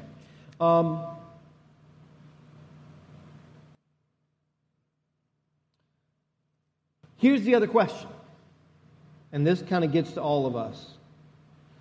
How many of you sitting here tonight would define yourself as a needy person? My guess is that none of you would want to be described as a needy person. as someone who's a burden to others. If I met you at a small group, how would you introduce yourself? Hey, I'm the group problem. I'm astonishingly self-absorbed, I'm hypocritical, I'm stubborn, I'm insensitive, and I dominate conversations with my outlandish opinions, and I don't bring snacks. That's me. We don't define ourselves that way. We tend to define ourselves as okay people. You ever notice that whenever we put ourselves in a continuum, we're kind of right in the middle? You know, we're never on the extreme on the continuum. We just move the extreme, whatever. We could be the extreme on the continuum. We just move it out to outlandish ends and put ourselves in the middle. That's what we tend to do. We are all somebody's needy person. There's somebody who sees you as a needy person. There are people in my church who see me. I've got a fellowship group who sees me as a needy person and who gets exasperated with how hard it is to care for me, because I so dodge any meaningful depth of confession and opening my life up. I'm like a bad, glued together onion. So you know about you peel off layers. You have to slice down the middle to get to me. There are no layers that are coming off.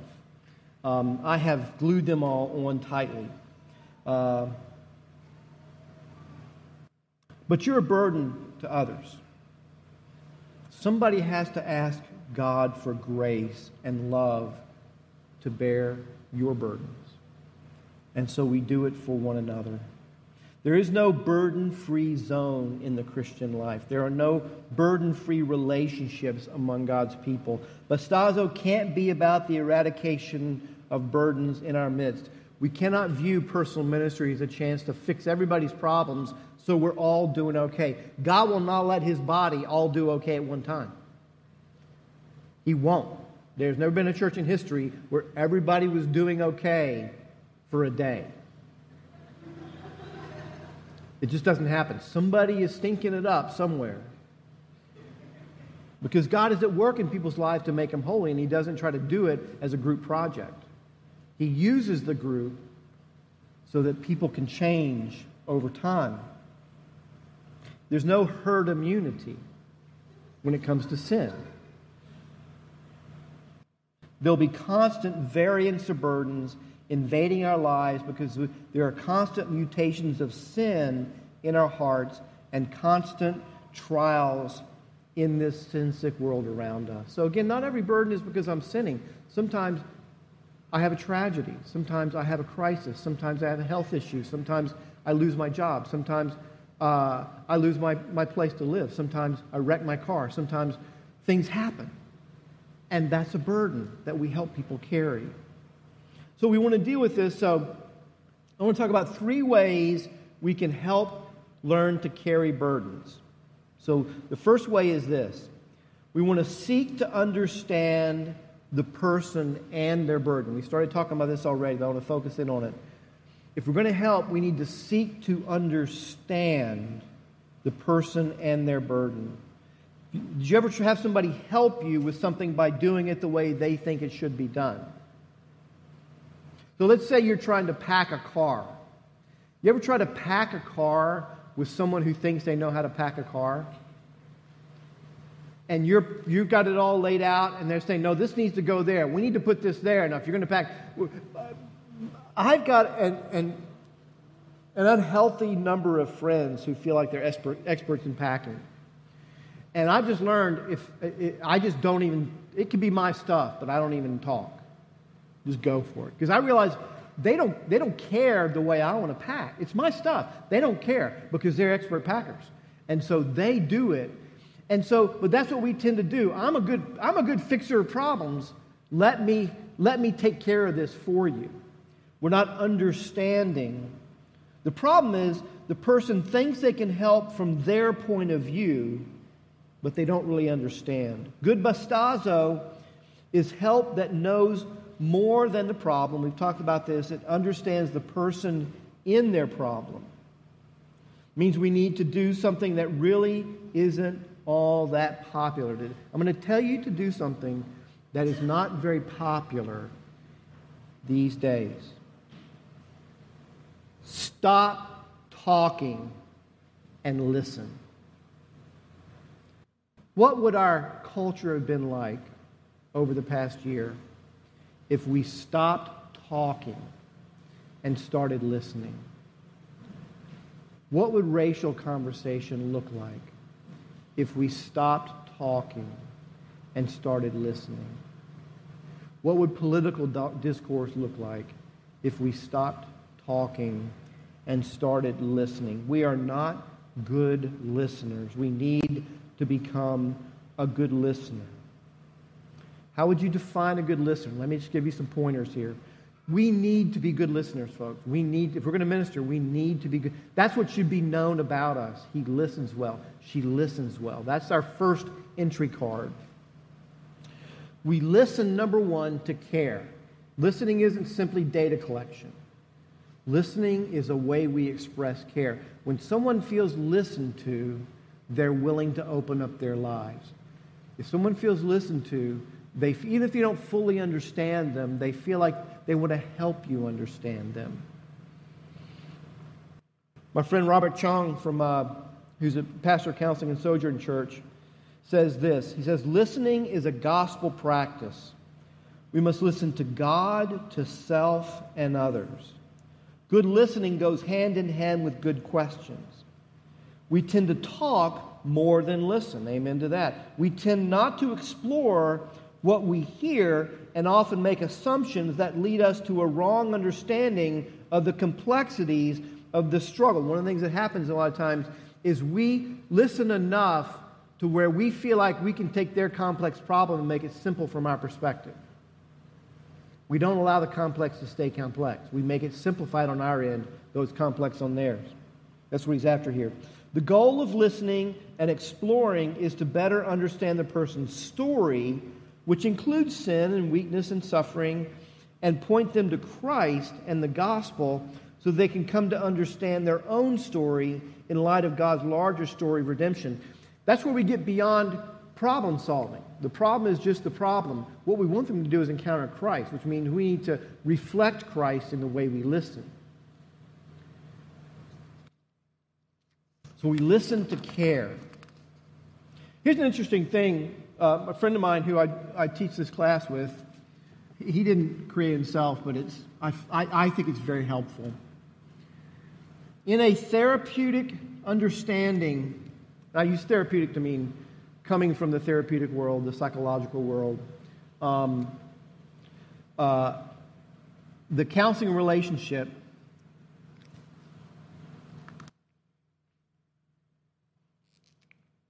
looks like this.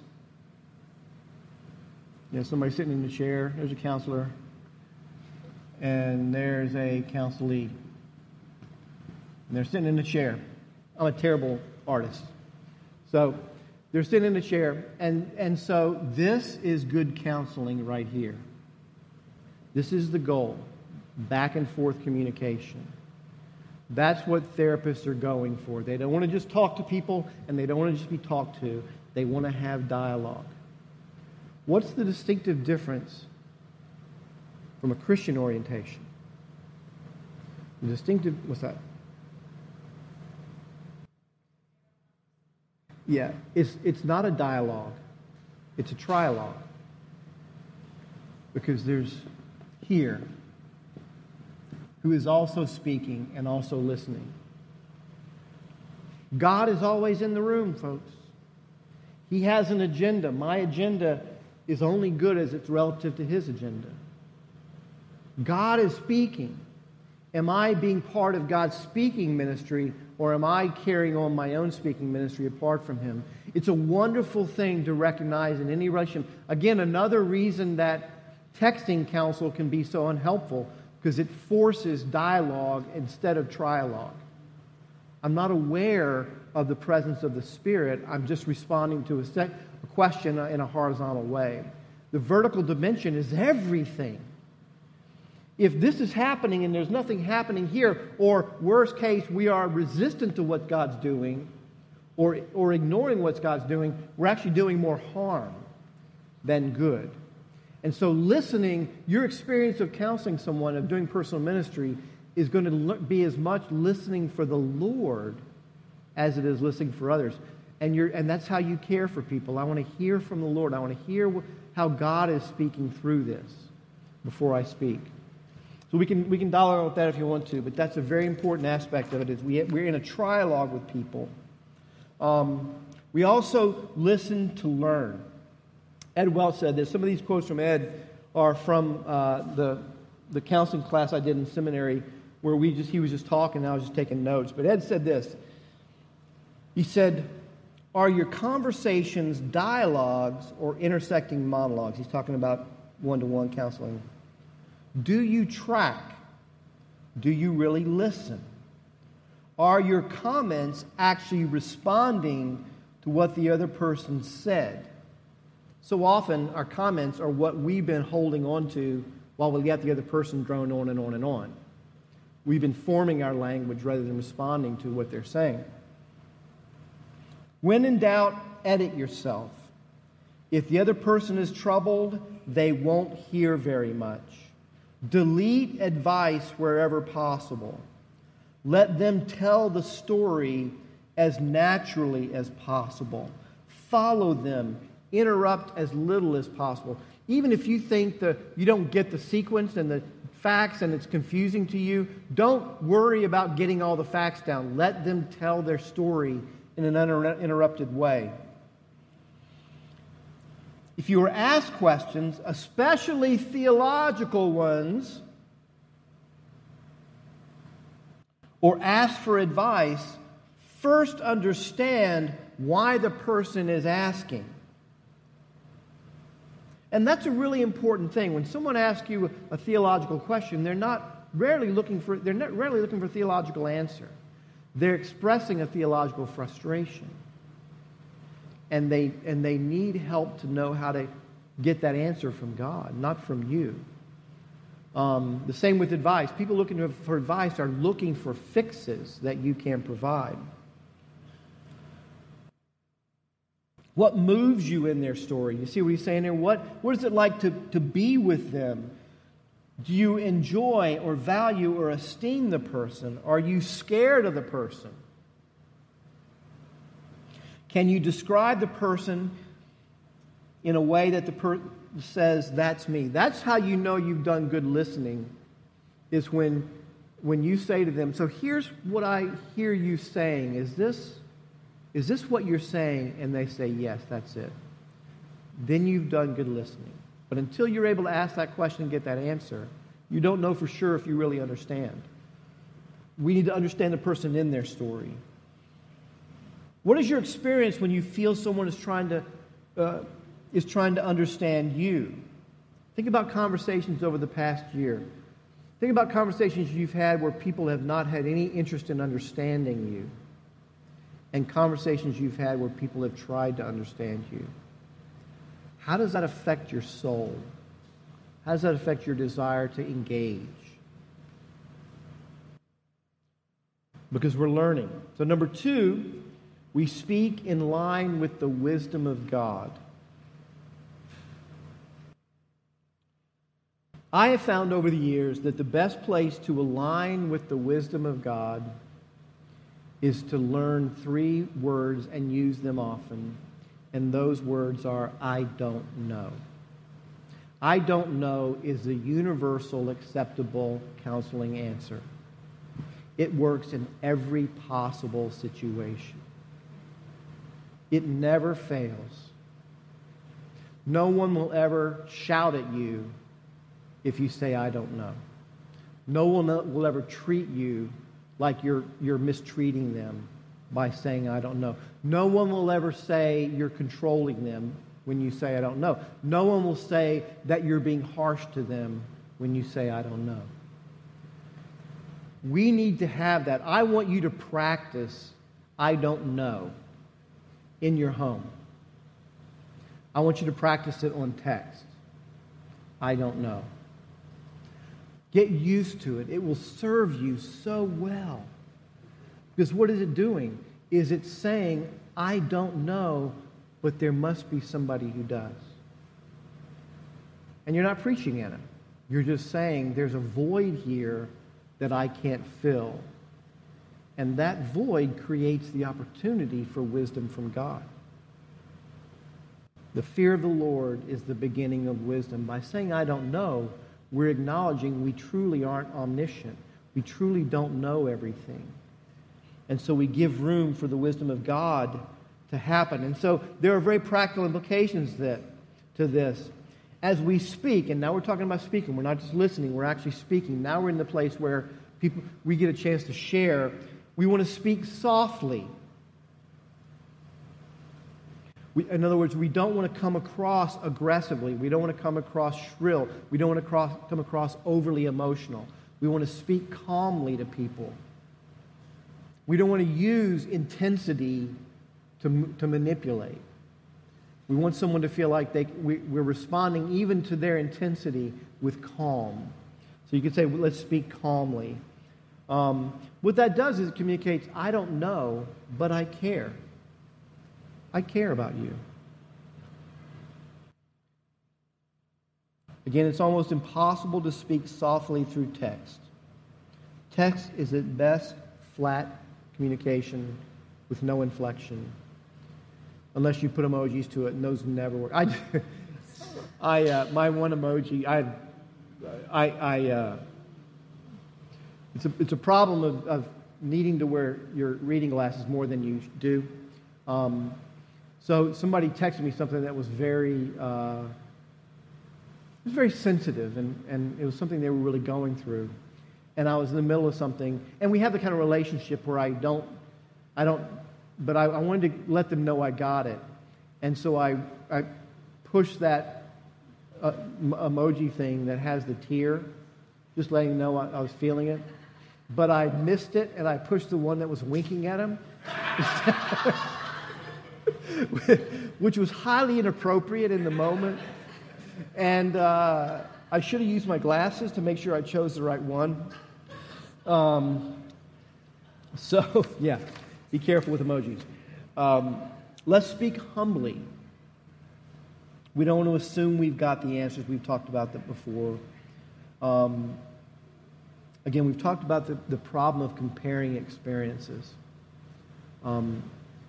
There is a way to do that. If you're interacting with someone and you're at the point in the conversation where their struggle, their situation is three-dimensionally in play, and you're dialoguing over it, and they've allowed you into it, I think there's a way to say, now listen,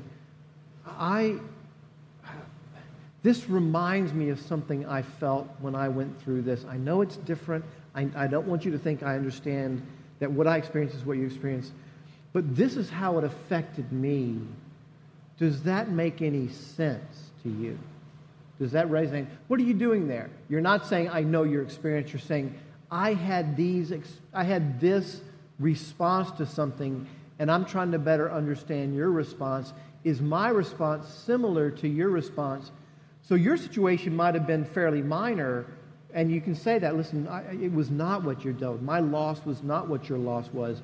But I remember feeling that I walked into rooms and nobody cared about what I was going through.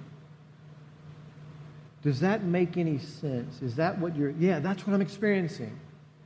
Okay, that's helpful to me. Now I feel like I understand better what you're talking about. You can draw on your experience, but you can't overlay your experience onto someone else's experience. You can draw on it by drawing on the feelings or even your responses. I had something happen to me one time where someone did this, and I think you may have responded much better than I did. I responded this way because I was struggling with this. Does that make any sense? And you let them tell you whether or not it fits or not. Is a way you can use your experience, but you want to be very careful with this. We want to speak clearly. Very important. Communication happens with reception, not delivery. Just because we think we've been clear is not the same as having good communication. Again, Ed Welch says this. Very, very helpful insight. Why don't people follow through with advice? Is it because they're unteachable? Perhaps. But more likely, the advice may be good, but it may not be in sync with what the Lord is doing in a person's life. We need to recognize that we may have accurate things to say, but they may not be relevant. Underline that. That's hugely important. You can be accurate, but not relevant to a person's situation. And if we have accurate and relevant things to say, we need to say them in a helpful way. If we give advice, we need to give advice that serves the person in how they process, not how we process. How do you respond to someone who comes back to you having not responded to your counsel may say as much about your confidence in your counsel as it does about their desire to apply? Isn't that true? If they haven't done what you've thought, you may think you're absolutely clear and they're just ignoring it. Maybe you weren't that clear. Or maybe you gave them an impossible assignment. The focus of advice should be what God is up to and what a person can hear. That's what I'm always trying to filter down to. What do I think God is up to here? Can I speak into that? And what are they capable of? And I've got folks in my church who are capable at any point in time of very little change. And so I don't want to hold out, well, listen, you need to do this. Let's say, for example, I'll give you one thing I do. Someone is struggling spiritually, and you can identify that their struggle, among other things, they have no devotional life. They're just not having a devotional life. And so what you want to do is you want to say, well, listen, get your Bible. I want you to start reading every day, and I want you to pray. And they'll say, yep, sign me up. And they get 2 days in, and they're done. Right? You don't build any habits that way. So what I've learned to tell people is, I call it my 5-5-5 plan. If someone is in that case, even if they are doing some devotions, I say, listen, let's try this. Why don't you, whatever you're doing, reading, do 5 minutes more a day, 5 days a week, for 5 weeks. See if you can do that. 5 minutes more. So if you're doing nothing, 5 minutes. But try to do it 5 days. And if you can do it 5 days, try to do it for 5 weeks. I've never had somebody come back to me who has actually tried to do that and not said, I think for the first time I'm finally starting to get some sense of what it means to have a devotional life. I'm giving them 5 days. They have 2 days to blow. And I'm giving 5 minutes, which means they can do it on their phone at some traffic lights, which I don't necessarily recommend, but they could. And I'm okay with that. That level of intentionality to me is good habit forming. And then 5 weeks, I feel like if you give it 5 weeks, you're going to develop something in 5 weeks. It's going to become something. And what I found, frankly, is most people are no longer satisfied with 5 minutes. They're cheating. They're going up to like 7 or 8 minutes. And I'm like, whoa, back down, man. I'm not like, that's too much. But it's a way to sort of help people do manageable change.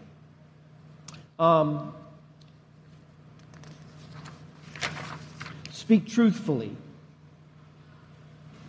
Here's a concern I have for folks, is we take a shot with the gospel, and then when you get a blank stare, you just revert to practical advice. I think what we want to do is treat the gospel and first of all, we want to contextualize it for people, not just say, remember Jesus died for your sins. One of the things I encourage people to do who do ministry is explore the avenues of the gospel through things like, what is reconciliation, and I wrote 2 books, partly because I have a burden that the gospel isn't necessarily always applied helpfully. So I wrote a book called Real Peace, which is, if we just take the aspect of the gospel that's reconciliation with Christ and we applied it to complex problems, what would that look like? How could that work? And then I did one called Trapped, where if we took a complex problems and we applied the gospel of redemption, we are set free to serve Jesus. How does that affect those things? the whole point was just exercises in how can we particularize the gospel into people's problems. We want to do that. We want to continually, if you ever want to get good at this, read John Newton's letters. He's a master at it. If you've never read his letters, they're very readable.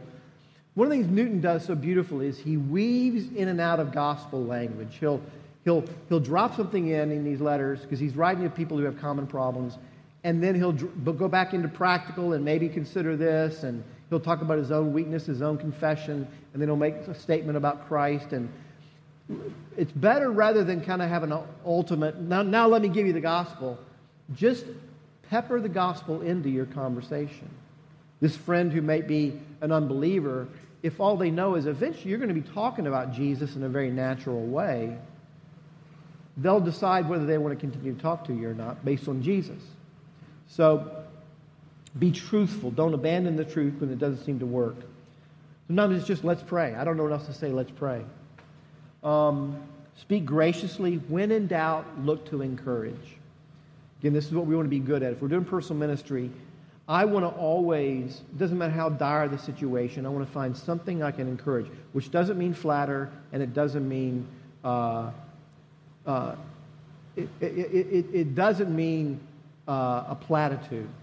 Encouragement, coming alongside somebody with a word in season, means I identify where they are vulnerable and I speak faith into that vulnerability. So if I've got somebody there and they have really been struggling with anger, and they've been lashing out at people in various ways, I'm going to say, okay, how can I pray for you? And they're going to say, well, I really struggle with this. And then next time you meet with them, I noticed this. I see that you're really battling there. It's very meaningful for people who feel like they're constantly failing to have you speak into areas where they're failing and show them there's grace there. That's encouragement. It's grace for the battle. And then number 3, the third way we do this is we point people to the ultimate burden bearer in Christ. I want to show you something. This is a third sort of little diagram thing. This was, again, I got this from David Powlison, and I just thought it was tremendously helpful for me. It has always been. But let's suppose, I'm going to draw a circle here. Let's suppose all of reality, this is sort of an existential exercise, all of reality is contained in this circle, right? This is everything. Now, within everything is a domain of me.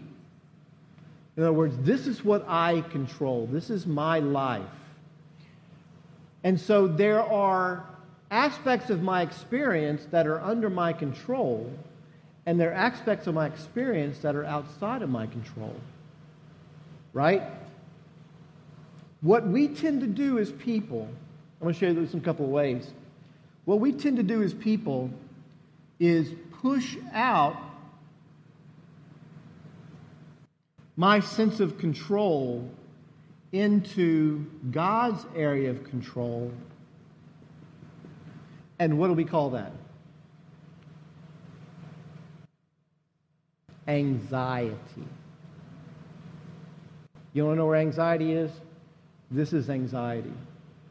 I am worrying my way out to God's area of control, trying to do what only He can do. Or we pull back and we don't do things that we are responsible for. And what does that tend to look like? Depression. Depression is pulling back from that which I know is important for me to live my life and redefining myself in a way that doesn't allow me to have true life. That's what we tend to do. Now, I'm going to redo this and show how it functions in counseling.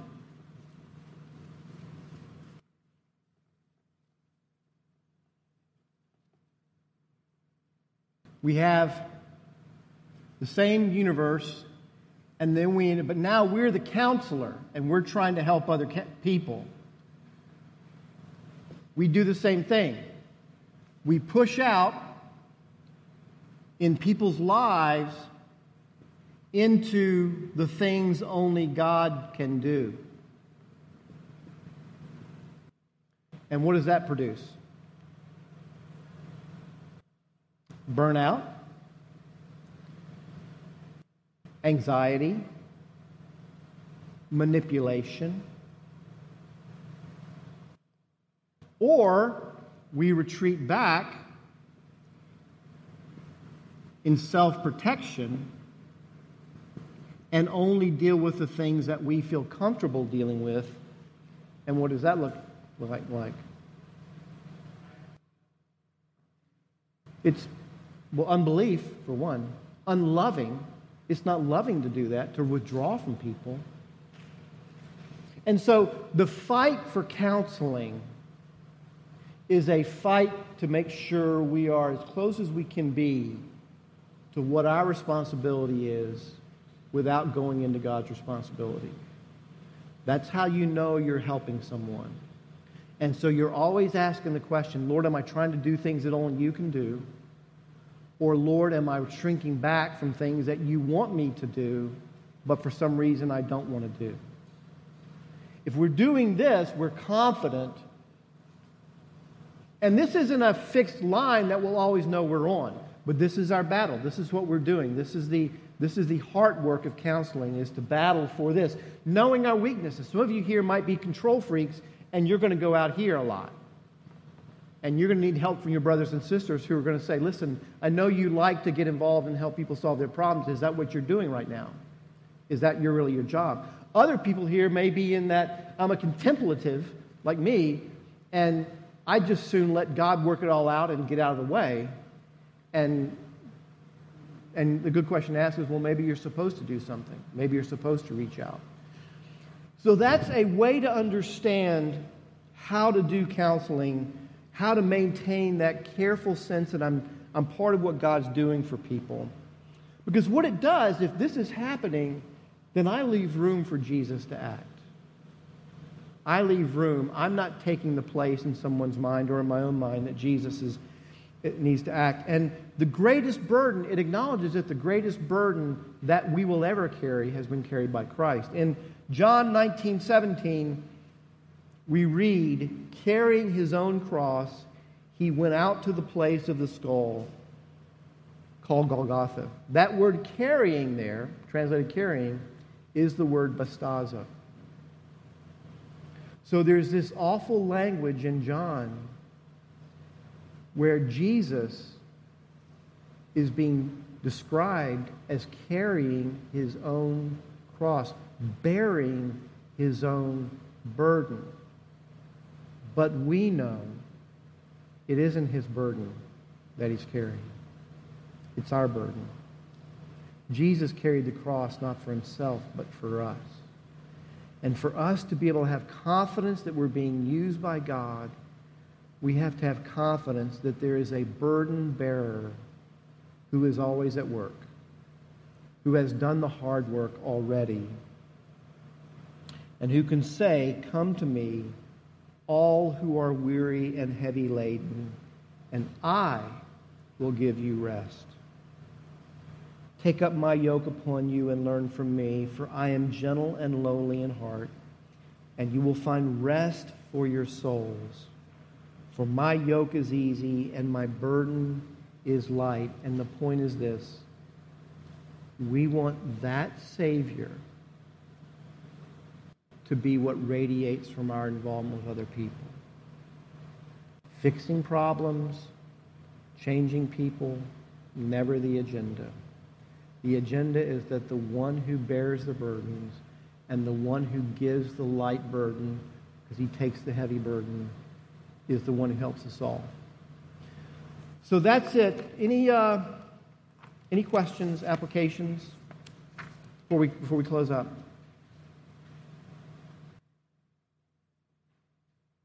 Yeah. Yeah.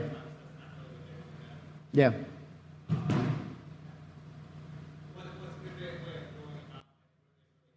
Yeah. Well, I think you're kind of assuming, I'm assuming you know them a little bit.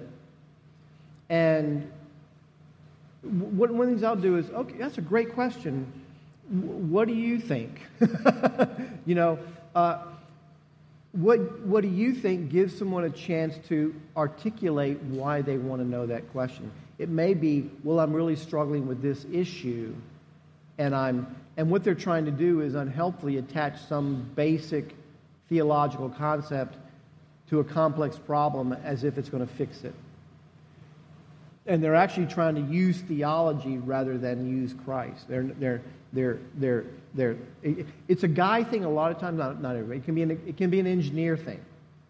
If someone's an engineer, you'll see them. They want to take that concept, they want to apply it to this, and they want to fix this. So their theological questions are a lot of times engineering approach or facts approach. And so what we're trying to do is unpack it in various ways of what they're looking for in that question. And the answer ultimately in all theological questions is Jesus Christ. And so one of the things, I'll give you an example. People are struggling. I don't understand how God can be sovereign when He let this happen in my life, someone who's lost a loved one. It's not good care to wax on sovereignty. That's the wrong time for sovereignty. It's not going to help them. It never does. Not that sovereignty isn't relevant, but like Ed said, it's not relevant for that moment. So if we just respond, well, God is sovereign, and He means this, and it's not going to help them. So we want to help them, and that's okay. Say, listen, the best I can do is give you my sense of what I think, or let's look at the Bible together, or let's study this if they're really intent. I think there are things you can do. We want to be careful just not throwing books at people too. We want to, if we're going to use a book, we want to say, listen, let's talk about it. So just keeping away from theological answers, which are always more simple than the real answer, and they're also tend to depersonalize Christ in the equation to fix a problem, and that doesn't usually work. So I try to get under the question and figure out what's really going on. So, good.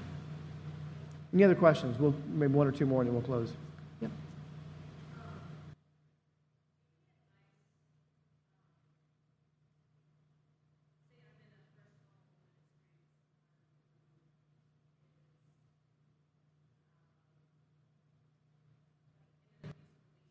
Yeah. Yeah. Yeah. Yeah. Yeah.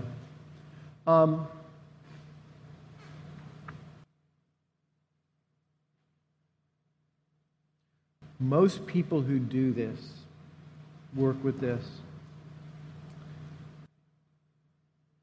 they are dependent on the person who's in the abusive scenario, in the oppressed position, I'll say, to come to their own realization that this is an oppressive relationship. That's why Darby Strickland, her book on abuse, is really helpful, because she uses the word oppression, which I think is a biblically rich word.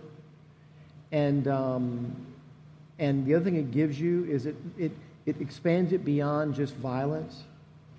There's all kinds of oppression that can happen that never reaches violence, but it's still oppressive.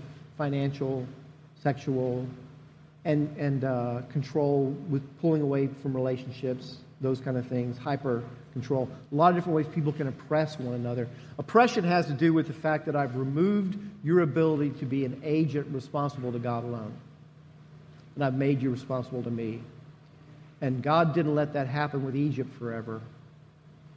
And He doesn't let it happen with people forever. But they need to recognize, and so that's what you're doing a lot of times. Now, one of the mistakes we can make is we counsel couples over make it about marriage, and it's not about marriage. So it's a very difficult thing to be if you know the person who is controlling, I will say, in various ways. It may be subtle ways, and you have access to them, and they're most people who are in that position are not going to really be open. and they're going to manipulate you as well, because that's their tendency, that's their methodology, is manipulation and control. So I find that, without knowing any details about your situation, I think, what do you think the Lord wants you to do? Well, my husband says this. Well, that's good. I think he has a good perspective. He can be right sometimes. But what do you think? Is there a time where you think he might not be right, and what would you do then? Get them to think as individuals responsible to God first, which is what we are in marriage. Our marriage does not overcome our responsibility ultimately to God. And so we try to help people understand that, grasp that. One of the things you're doing if you're helping someone who's in that place where they're still embroiled in it, I think the average is people will leave a marriage, leave an abusive marriage 7 times before they ultimately stay out, which means 7 times they go back and get hurt. So we want to be careful not forcing them out. When they leave, we want them to have their own courage to take the responsibility, because there are going to be a lot of things that want to push them back, including the kids. The kids become an issue. So it's very complex, very difficult. The people who've done it well, that I've observed, have been patient listeners, have been safe people. Are you a safe person? Which means if she looks around and she sees all these people who want to help her, and you're the one who isn't giving your opinions unless they're asked for, you're a safe person. And that's a good place to be. You'll be most helpful in the long run. So. Any other questions? Let's end on a heavy one.